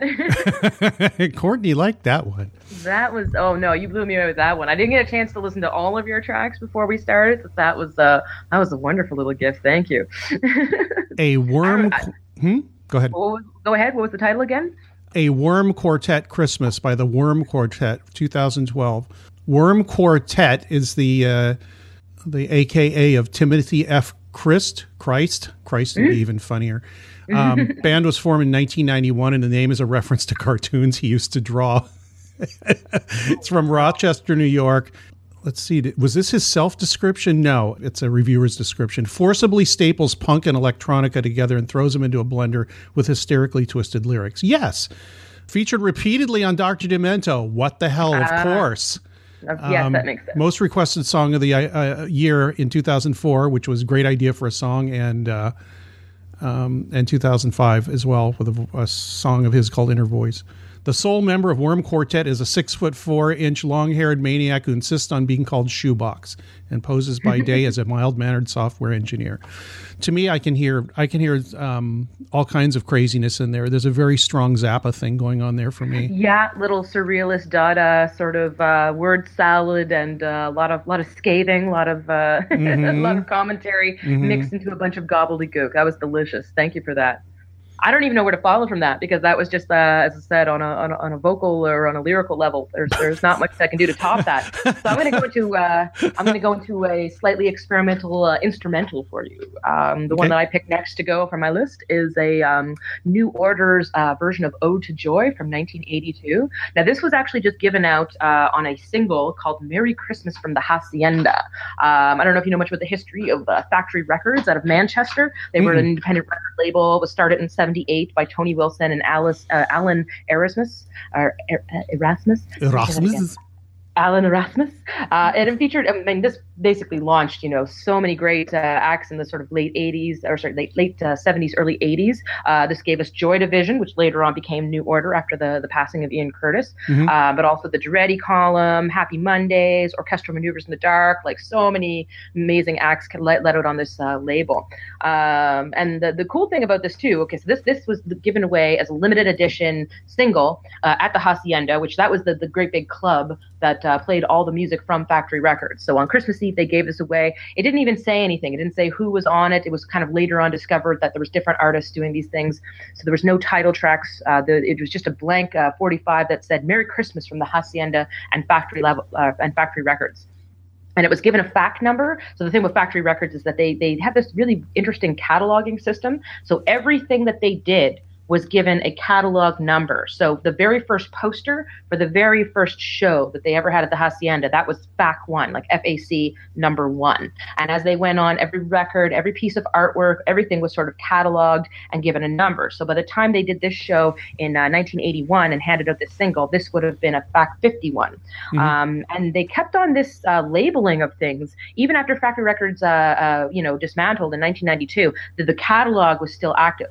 So there was a movie made years later. It was in, I believe, 2004 or 2002, 24-Hour Party People with Steve Coogan. I don't know if you've seen it. It tells the whole story of Factory Records, but that was given a FAC number as FAC 401. Then the website for the movie was given FAC 433. The DVD, when they released it, was FAC 424. And even Tony Wilson, when he died, one of the guys, his coffin received a factory catalog number, FAC 501. So perfect. I just think that, so this is taking it back a little bit. This is FAC 51, and this is New Order sort of anonymously doing their bizarre electronic arrangement of "Ode to Joy." So Merry Christmas from the Hacienda. There we go. Bye.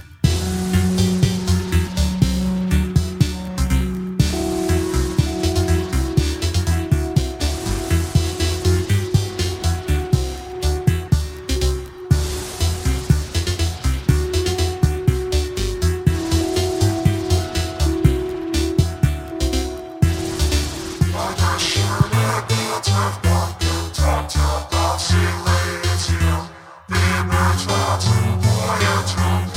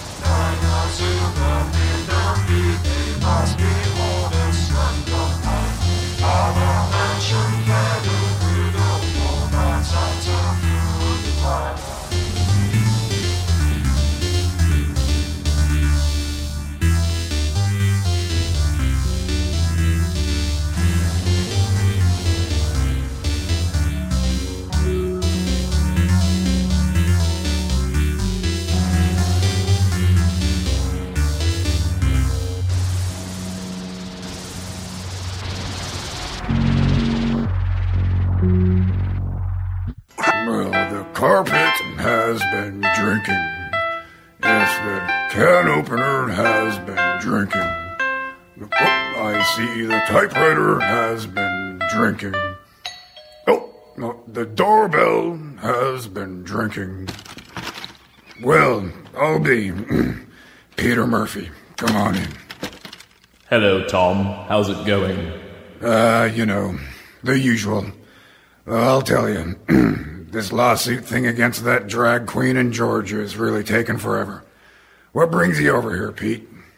Well, Tom, through the night I've been tortured by fever dreams of a lovely and ethereal woman-child perpetually beyond my taunted reach, driving me to the very brink of madness. Jeez. Well, I hope she's stacked. Say, Pete, I'd offer you a drink, but I'd down the whole thing myself already. Then, Tom, for lack of spirits, let us toast this cold and empty Noel with a song. That's not a bad idea.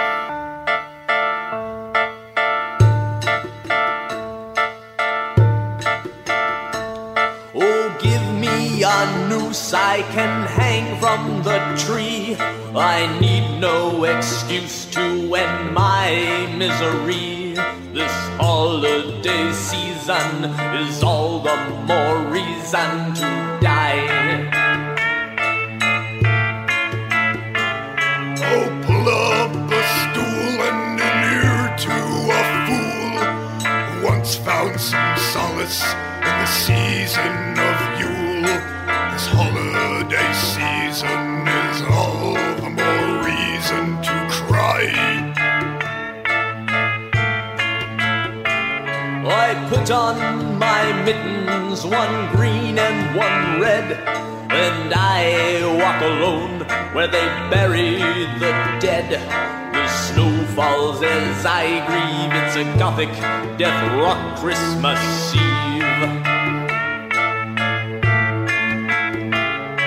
The bottle is empty, the sleigh has a flat. The stripper in my bed is ugly and fat. Her tassels are tangled, and what's worse, my jingle won't jangle. This time of the year makes me sick to my guts. All this good cheer is a pain in the nuts. When it's your career to be down in the dumps, tidings of comfort and joy really suck.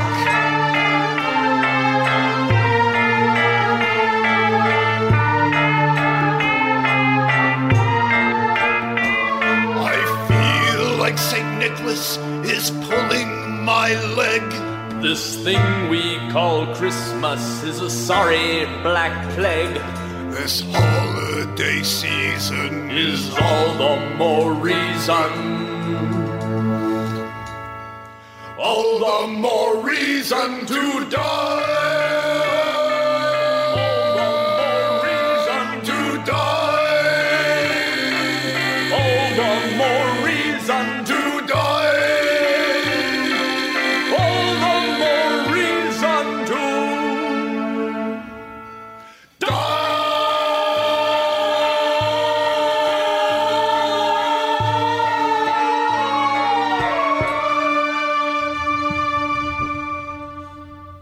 This holiday season and Christmas Sucks by Tom Waits and Peter Murphy, but not really Tom Waits and Peter Murphy.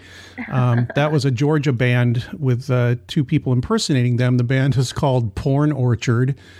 That was done. There we go. Christmas Sucks. Yeah, 1995. Oh, nice. Yeah, 95. Like fresh harvested porn from the Porn Orchard. Yeah. Now that Waits is bang on. You said that was a woman? No, it's a guy, but it's let's see, the parody, alternately unofficially titled Christmas Sucks, but also this holiday season, recorded for a compilation called The Mother of All Flagpole Christmas Albums, probably 1992. Yeah. Porn Orchard was an arty hardcore band from Athens. Oh, my friend Dave Metcalf lives in Athens. I had asked him about that. Oh, wow. Actually, that's a perfect segue, for when I had lined up next.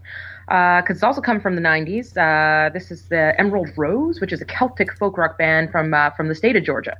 So I couldn't find anything really about this band, but the song is called Santa Claus is a Pagan Too, and I think it pretty much is self-explanatory. It's got just some excellent references to, of course, what really, if you do any Google search, you can go on to find out is that, there's a lot of wonderful Christmas traditions that actually stem out of pagan traditions. I found actually a nice little list here online. It was 12 traditions with pagan origins, but of course you've got your holly, your mistletoe, ivy, wreaths, of course, coming from the laurel wreath. Santa Claus himself, people attribute it to Saint Nick, but it's actually a combination of the figures of Saint Nick and Odin, the god Odin being a bearded god in a robe.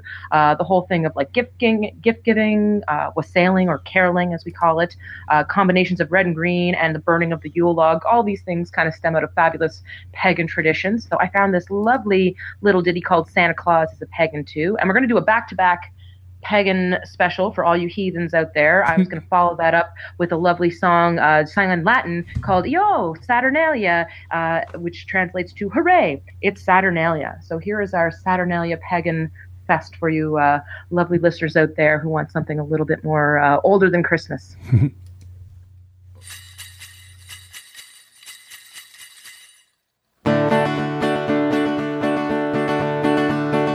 Santa Claus is pagan too, just like all the rest. And if you are a merry witch, he'll bring you all the best. So get that star up on the roof and bake those cookies too.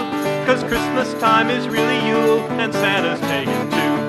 He's got that Buddha belly, and his top's the Holly King. You dressed him in that British coat, the cap's a Nordic thing. You took the horns right off his head and stuck them on his deer, but he still flies high like Jupiter with a belly full of beer. Hey, Santa Claus is pagan too, just like all the rest. And if you are a merry witch, he'll bring you all the best. So get that star up on the roof and make those cookies too. 'Cause Christmas time is really Yule, and Santa's pagan too. Now history says Christ was likely not a Capricorn, but if you want to share our Yule, we don't care when he's born. Come celebrate the dawning of the Sun King's bright rebirth, and if you practice what you preach, we'll all have peace on earth. Hey, Santa Claus is pagan too, just like all the rest. And if you are a merry witch, he'll bring you all the best. So get that star up on the roof and make those cookies too. 'Cause Christmas time is really Yule, and Santa's pagan too. Now Santa's way more jolly than most Christians would require, and if he weren't so busy, he'd be dancing around this fire. Yeah, you can call it Christmas, you got his way outgunned, But just you wait till Beltane, then we'll see who's having fun. Hey! Santa Claus is pagan too, just like all the rest. And if you are a merry witch, he'll bring you all the best. So get that star upon the roof and bake those cookies too. 'Cause Christmas time is really Yule, and Santa's pagan too. Hey! Santa Claus is pagan too, just like all the rest. And if you are a merry witch, he'll bring you all the best. So get that star upon the roof and bake those cookies too. 'Cause Christmas time is really Yule, and Santa's pagan too.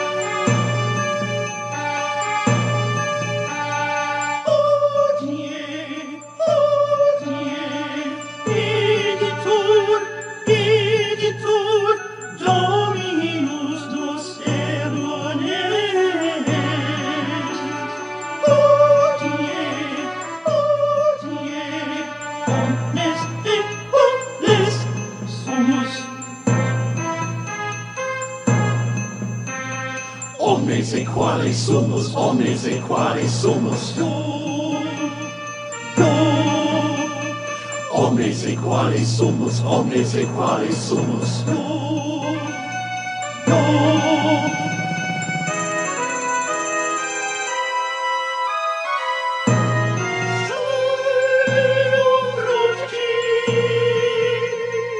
Ecce meum pilleum, ecce meum pilleum.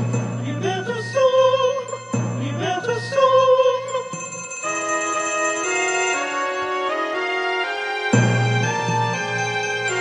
Salveo campus free. Ecce meum pilleum, ecce meum pilleum. Libertus sum, libertus sum.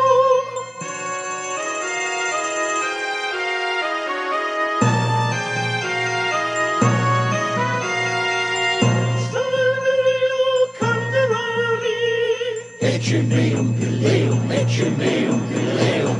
Libertus sum, libertus sum.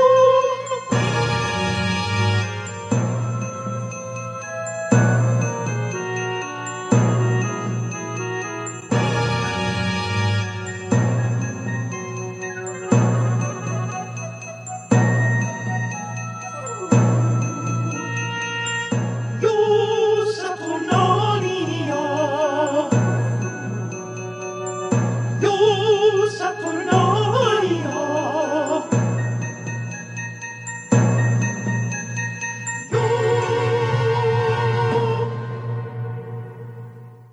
Okay, well, that was David Warren Solomon's. It's actually a track that was recorded in 2017, despite its wonderfully primal sort of sound there. This is actually a contemporary artist, David Warren Solomon's, born in 1953. He is a composer of lyrical, tonal, and module music, mainly chamber music and small vocal groups. He's occasionally known for larger forces. He's also an alto singer in churches and cathedrals, and has performed on classical guitar, and lives in Loughborough in the United Kingdom. And this is from his 2017 album, Tripping My Light Nostalgic. So yeah, this is a song that he completely wrote in Latin. And apparently, my Latin is a little rusty, pardon me, but there's a lot of inside jokes about just sort of 20th century or Latin to 20th century politicians. I told Courtney, all I have left is stupid stuff. I put all as if most of the stuff we played so far isn't silly. But this one I just discovered the other day. It's Grandma's Christmas Dinner by a couple of guys called Paul and Storm, who I'd never heard of before. And I will play a couple here. The Grandma's Christmas Dinner. I'm not sure if I should follow it up with Timmy's Bedtime Christmas Story, which is totally insane, or Away in the Manger by Boonar. Maybe I'll save Boonar for the end because that's the most insane one.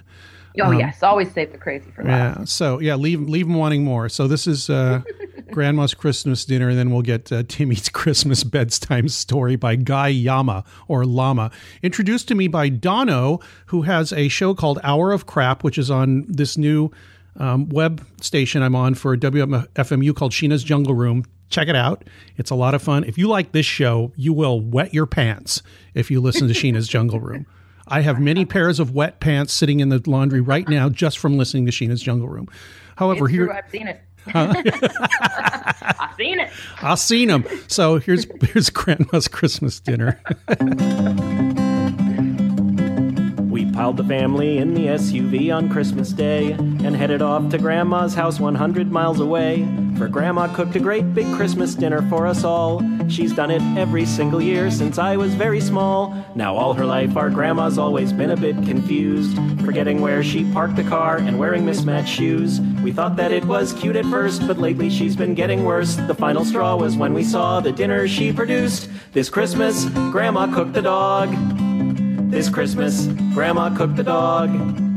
She crammed him full of yams and served him up with mashed potatoes. This Christmas, Grandma cooked the dog. Uncle Al threw up and Auntie Patty screamed with fright, but I was really starving, so I snuck a tiny bite. That yappy little bastard always drove the family mad, but with some chestnut stuffing on the side, he's not half bad.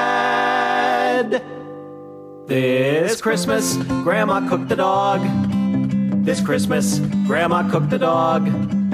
Turns out that Chardonnay's the perfect wine with Cocker Spaniel. This Christmas, Grandma cooked the dog. Sing it, Grandpa. This Christmas, Grandma cooked the dog. This Christmas, Grandma cooked the dog. We don't know where the cat is, but dessert is on its way. This Christmas, Grandma cooked the dog.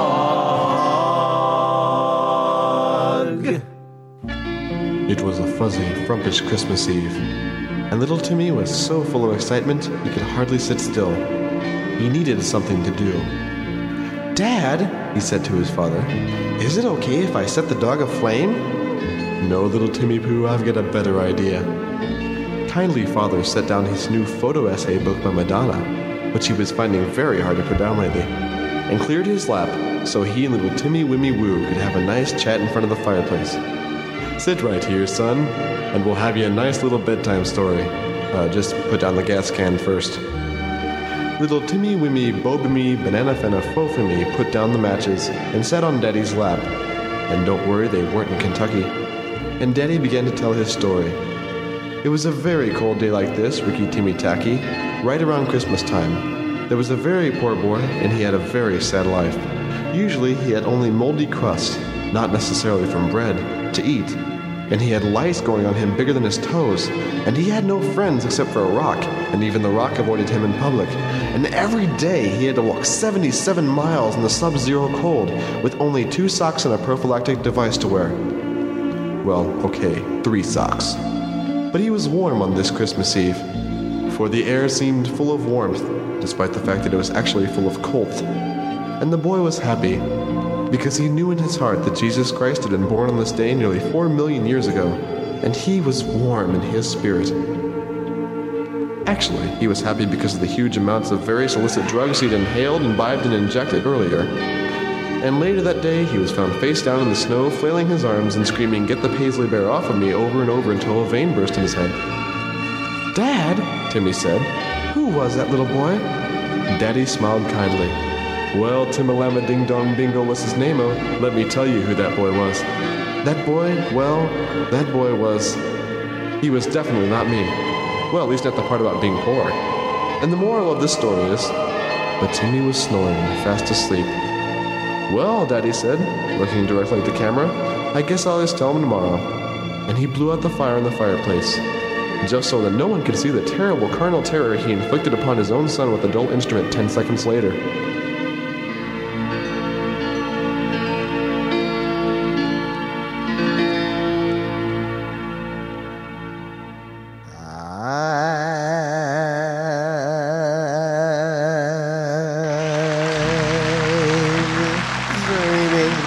of the white Christmas.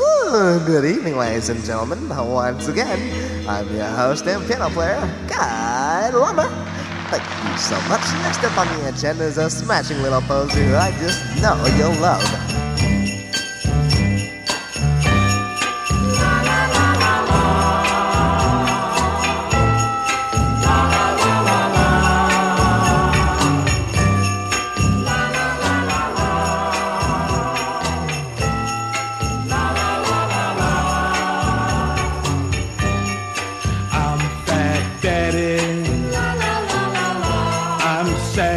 Claus, woo woo, yeah, I'm Fat Daddy, the reindeer boss. I packed my sleigh with goodies and toys. You know I'm on my way to greet all the good little girlies and boys. Oh yeah. From the North Pole, woo woo, yeah, I'm Fat Daddy, Santa Claus with soul. All the kids know me simply because they know Fat Daddy is really Santa Claus.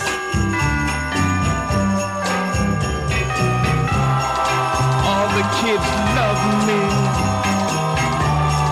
simply because they know that Daddy is really Santa Claus. I want you to come on, Dasher. Meet the little dancer, Prancer. Come on, dancer. We've got to spread Christmas joy to the world. And each of you come on, Donna.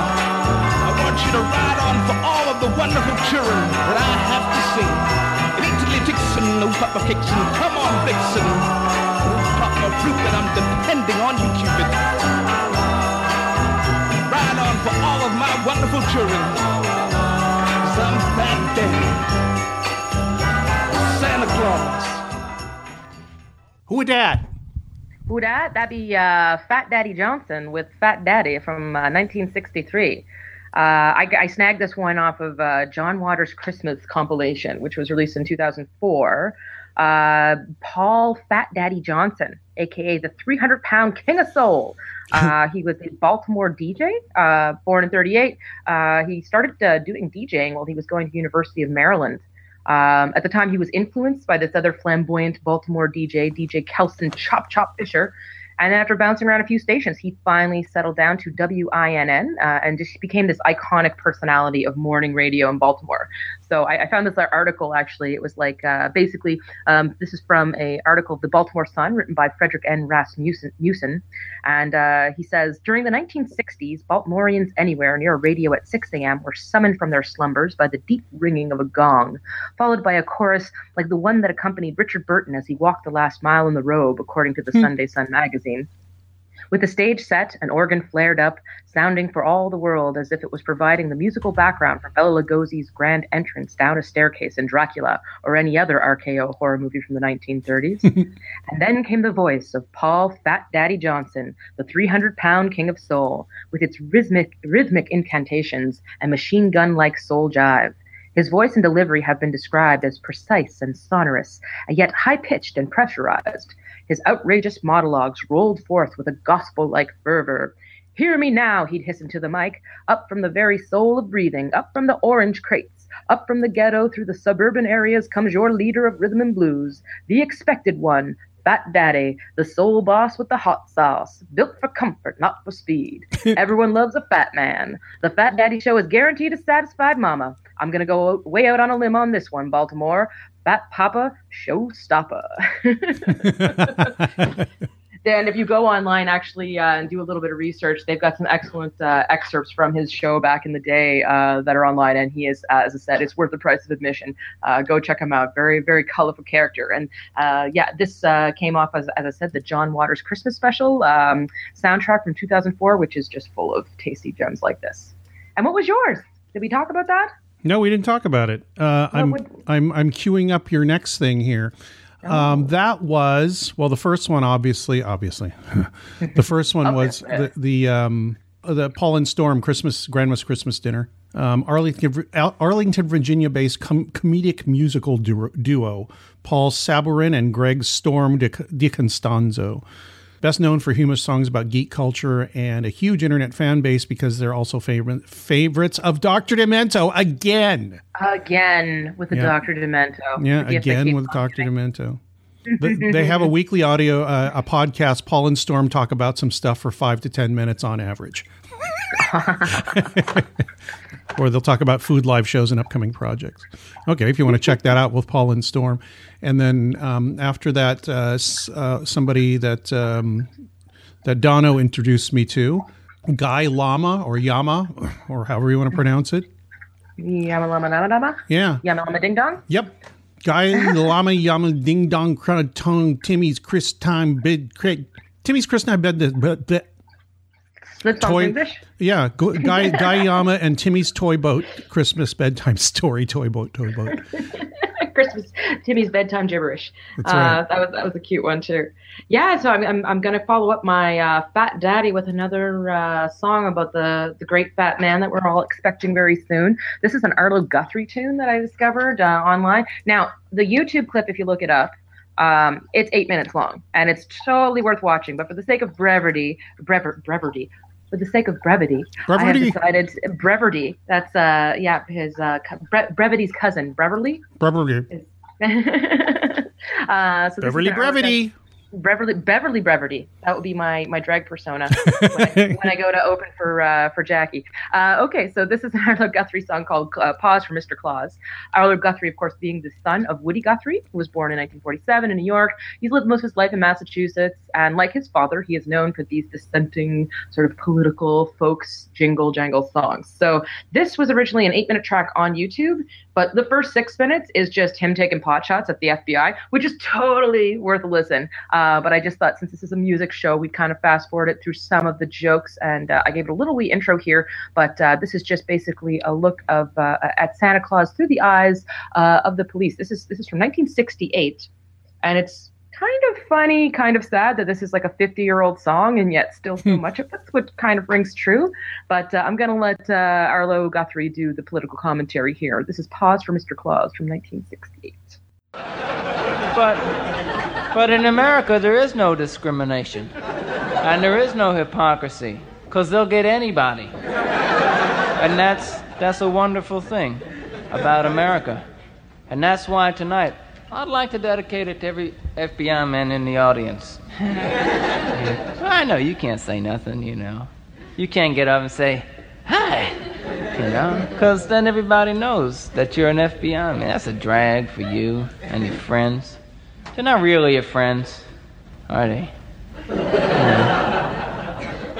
I mean, so you can't get up and say nothing, because otherwise you got to get sent back to the factory. And that's a drag for you, and it's an expense for the government. And that's a drag for you. We're going to sing you this Christmas carol. It's for all you bastards out there in the audience tonight. It's called The Pause of Mr. Claus.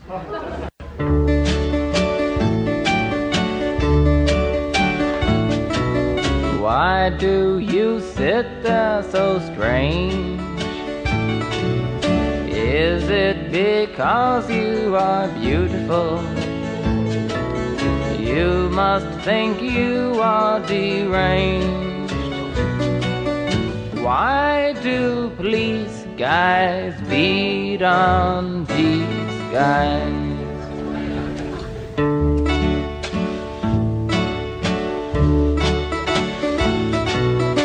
You must think Santa Claus weird. He has long hair and a beard, giving his presents for free. Why do police guys mess with peace guys? Let's get Santa Claus, 'cause Santa Claus has a red suit, he's a communist, and a beard and long hair must be a pacifist. What's in the pipe that he's smoking? Mr. Claus sneaks in your house at night. He must be a dope fiend to put you uptight. Why do police guys beat on peace guys?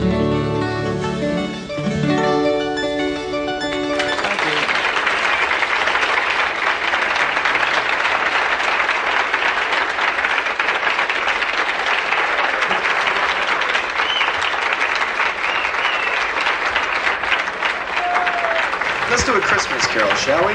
Let's do it in the foxtrot mode for you Pig Latin-speaking fans. That's ox, fe, ot, treg. Okay, ready?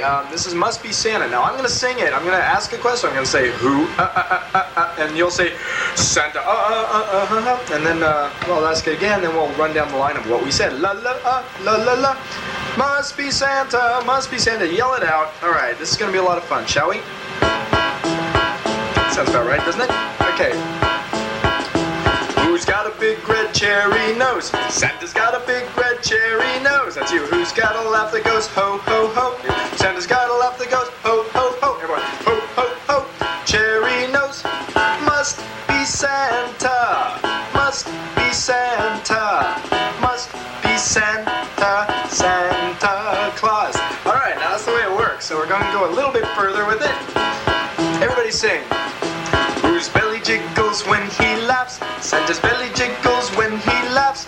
Who's so cute he can't wipe his ass? Santa's so cute he can't wipe his ass.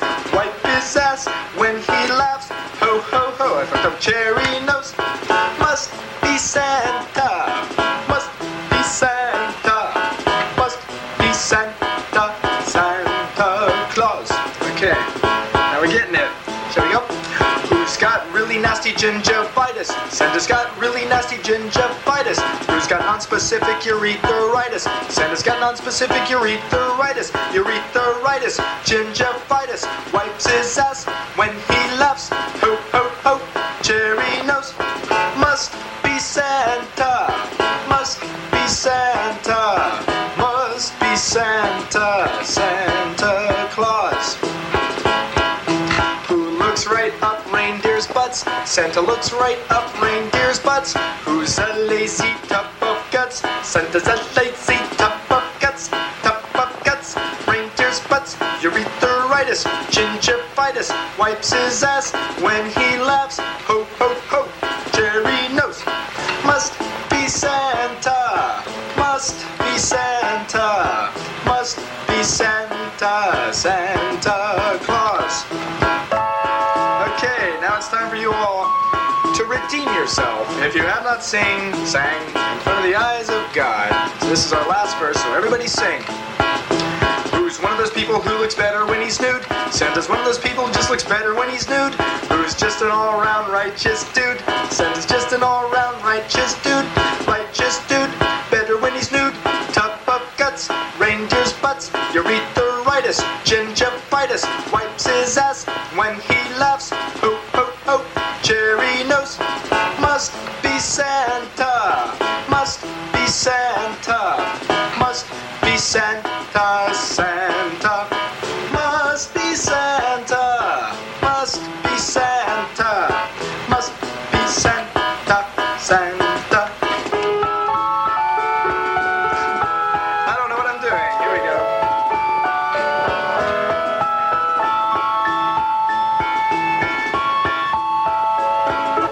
Okay, that was it. So, anyway, that's. I'm here. Here we go. So we're gonna try a little something on the fly. You just passed me off this beautiful little piece of written word here by one of our favorites, Jack Blanchard. Jack, of course, him and his wife Misty have done some amazing work over the years, which we have featured on our Halloween shows. I believe we had him on the Anti-Valentine's show. There's been some excellent stuff by that. So this was his 2017 Christmas message that he wrote just last year. Yep. And so I'm just going to read this off, and I think Greg's going to try to amp it up with a little bit of sound effects in post and give you guys just a little magical Christmas wish from Blanchard and from Greg and I to send us off into 2019. So here we go. So, Merry Christmas, all you Christians, Jews, Muslims, atheists, rich, poor, and let's not leave out the fringe weirdos. Merry Christmas, I say, to all humans, dogs, cats, and miscellaneous living items. Warning, I am armed and extremely jolly. Christmas has been my favorite holiday my whole life, and I want to share it with you. You don't have to buy me anything, but it wouldn't hurt my feelings. Join me in my toasting of Old St. Nicholas, if he will fit in our toaster. Ha! I really do get jolly at Christmas. Cry with me at the ending of It's a Wonderful Life. Let's boo and hiss together at old Mr. Potter. We'll get sentimental listening to the Christmas carols at Walmart. And let's all pray for snow, even if we're in Florida. What time is Charlie Brown on? Enjoy new times with old friends. If we don't have any friends, let's make some. Find somebody who looks down in the dumps. Give them a big smile and toss them a Merry Christmas. If they just look at you funny and walk away, so what? There are other people waiting to be annoyed with our Christmas glee. Think about your hometown and try to recall the good times. I think about Buffalo this time of year because that's where I got up to all my Christmas spirit to begin with. Shopping downtown, trimming with the Scotch pine with people we loved more than we knew at the time. I laugh and cry a lot as Christmas approaches. I even cry at commercials. I laugh easily at funny remarks, especially mine. It's embarrassing, but I don't care. 10 minutes after a joke has slipped into the past, I think about it and start laughing again. Everybody tries not to notice, but the more I try to stifle it, the more I laugh, and tears come out of my eyes. Christmas makes me weak. So whatever your religion or non-religion is, Merry dang Christmas. You don't have to go to church if you don't want to. I probably won't, but I might watch midnight mass on television, and I'm not even a Catholic. It's all part of the pageantry that is my holiday, and I plan to eat too much, mellow out, and enjoy the feeling. I'm working on my new song, Pat the Christmas Rat. The other reindeers won't let him play in any reindeer games. He can only play rat games, and yet he's full of Christmas cheer. One Christmas Eve, Pat slinks down the chimney with his big bag of presents and is beaten to death by a couple of toddlers. It's a sad story, but there's probably a moral in there somewhere. Call me on your holiday, and I'll join you. But listen, what I'm saying to you right now is this. Merry Christmas to all good people. Is that a take? That is a wonderful take. I can't believe I got you to read that, but it's Jack Blanchard, so I knew you were, you're already primed. Yeah. Anything for Jack and Misty, I'm telling you. That's thank you for that. That was beautiful. Yeah, it's sentimental, but it's just weird enough to be right. All right. Well, on that note, I guess I will play. I will play. We're going to go down the weird. We're going to finish off with our. We saved our strangest for last, of course. Yeah. So I'll do my strange one, and then we'll do yours, and we'll do we started a tradition since last year. I believe my last one last year, I finished off on Gigi Allen's 12 Days of Christmas, which was, I couldn't find anything quite as offensive as that. But honestly, for all you people out there that are getting a little offended at Baby It's Cold Outside, I got a little punk song here by the UK Subs. It's going to knock your socks off. But Greg, you go first, and let the weirdness prevail. Okay, this is Away in a Major by Boonar.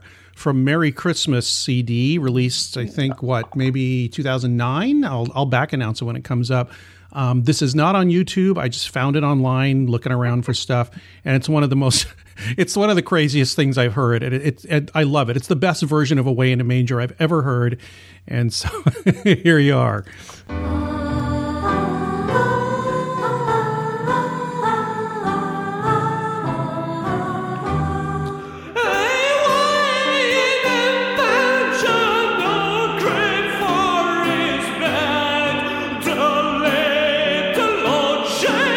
Sleigh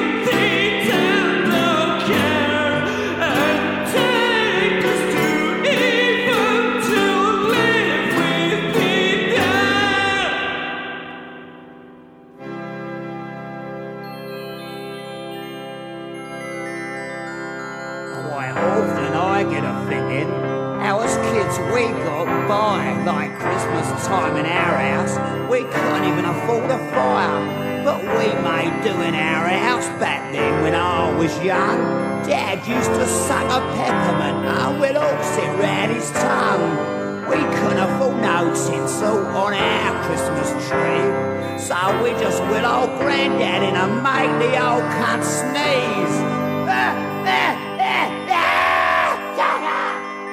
Wait him round the other side, Granny.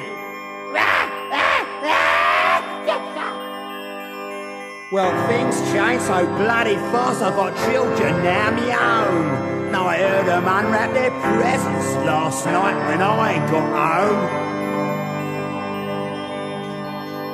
Santa Claus, you can't wear my fucking bike. I'll unwrap all this other junk, there's nothing what I like. I'll wrap your fucking letter and I'll come and steal swipe. You geriatric wanker, where's my fucking bike?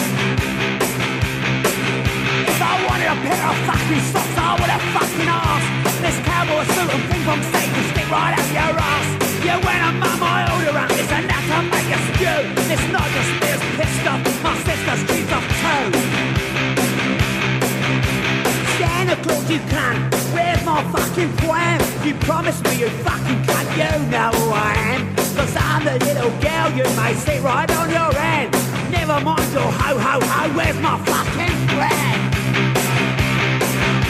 Next time I'm gonna say I'm gonna punch him in the guts. Sad his fucking reindeer who kicked Rudolph in the nuts. Yeah, she wait till next year till we get to that store. I'm and my little sister, I'm stopping through that door. Hey mum and dad, just check his breath and watch his bloodshot eyes. Don't listen to him boys and girls cause he tells fucking lies. The piss taking a pervert who's not even fucking bright. Cause that fucking wanker forgot my fucking bike. Hey Santa Claus, you cunt, where's my fucking bike? I'll unwrap all this other junk, there's nothing what I like. I'll rush your fucking letter and I'll cut a see you twice. You geriatric wanker forgot my fucking bike. Yeah, I'm gonna tell my dad on you. Fucking punch your head in.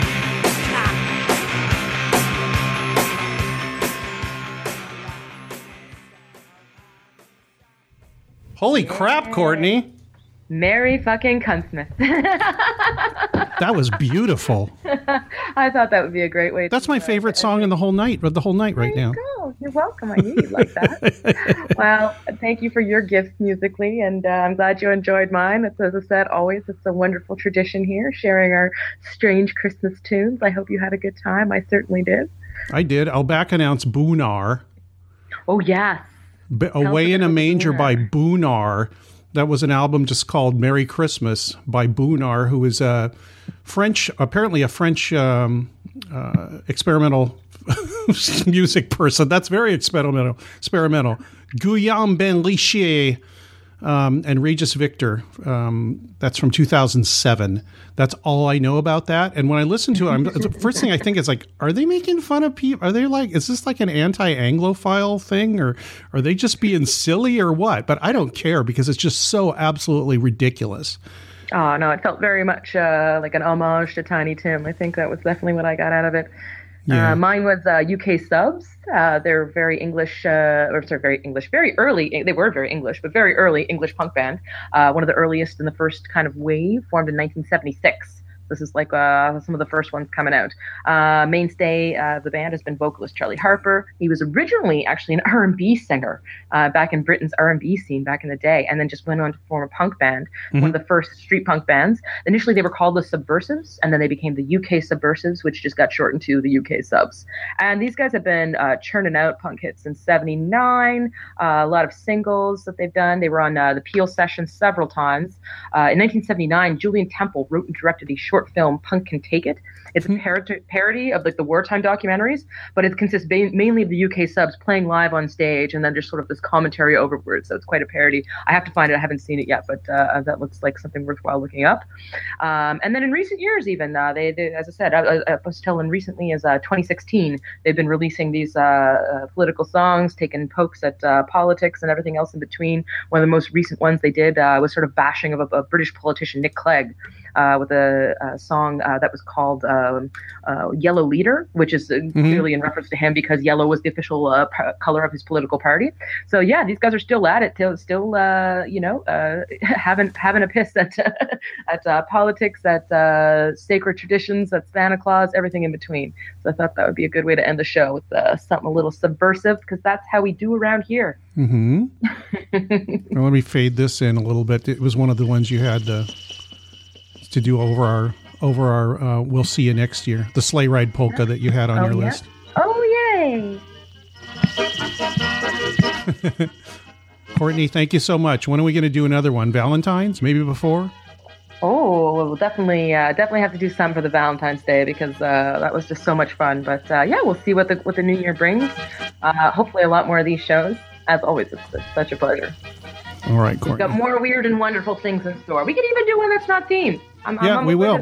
You're doing your thing on WFMU, so let's just throw around some weird stuff willy-nilly and see what happens. That's an hour show, and when that comes up, I will announce it in all the regular places. And we're going to ease Courtney into the Sheena's Jungle Room group, universe, cult. Oh, well, if it's cult, sign me up. Always looking to add to the roster the bizarre things that I'm into. That sounds fabulous. I look forward to it. All right. Thanks so much, Courtney. And Merry Christmas and Happy New Year's to you. All the holiday wishes, all the Merry Christmases, all the good stuff. And yes, we will talk to you in the new year. Okay. Bye-bye. All right. Bye for now.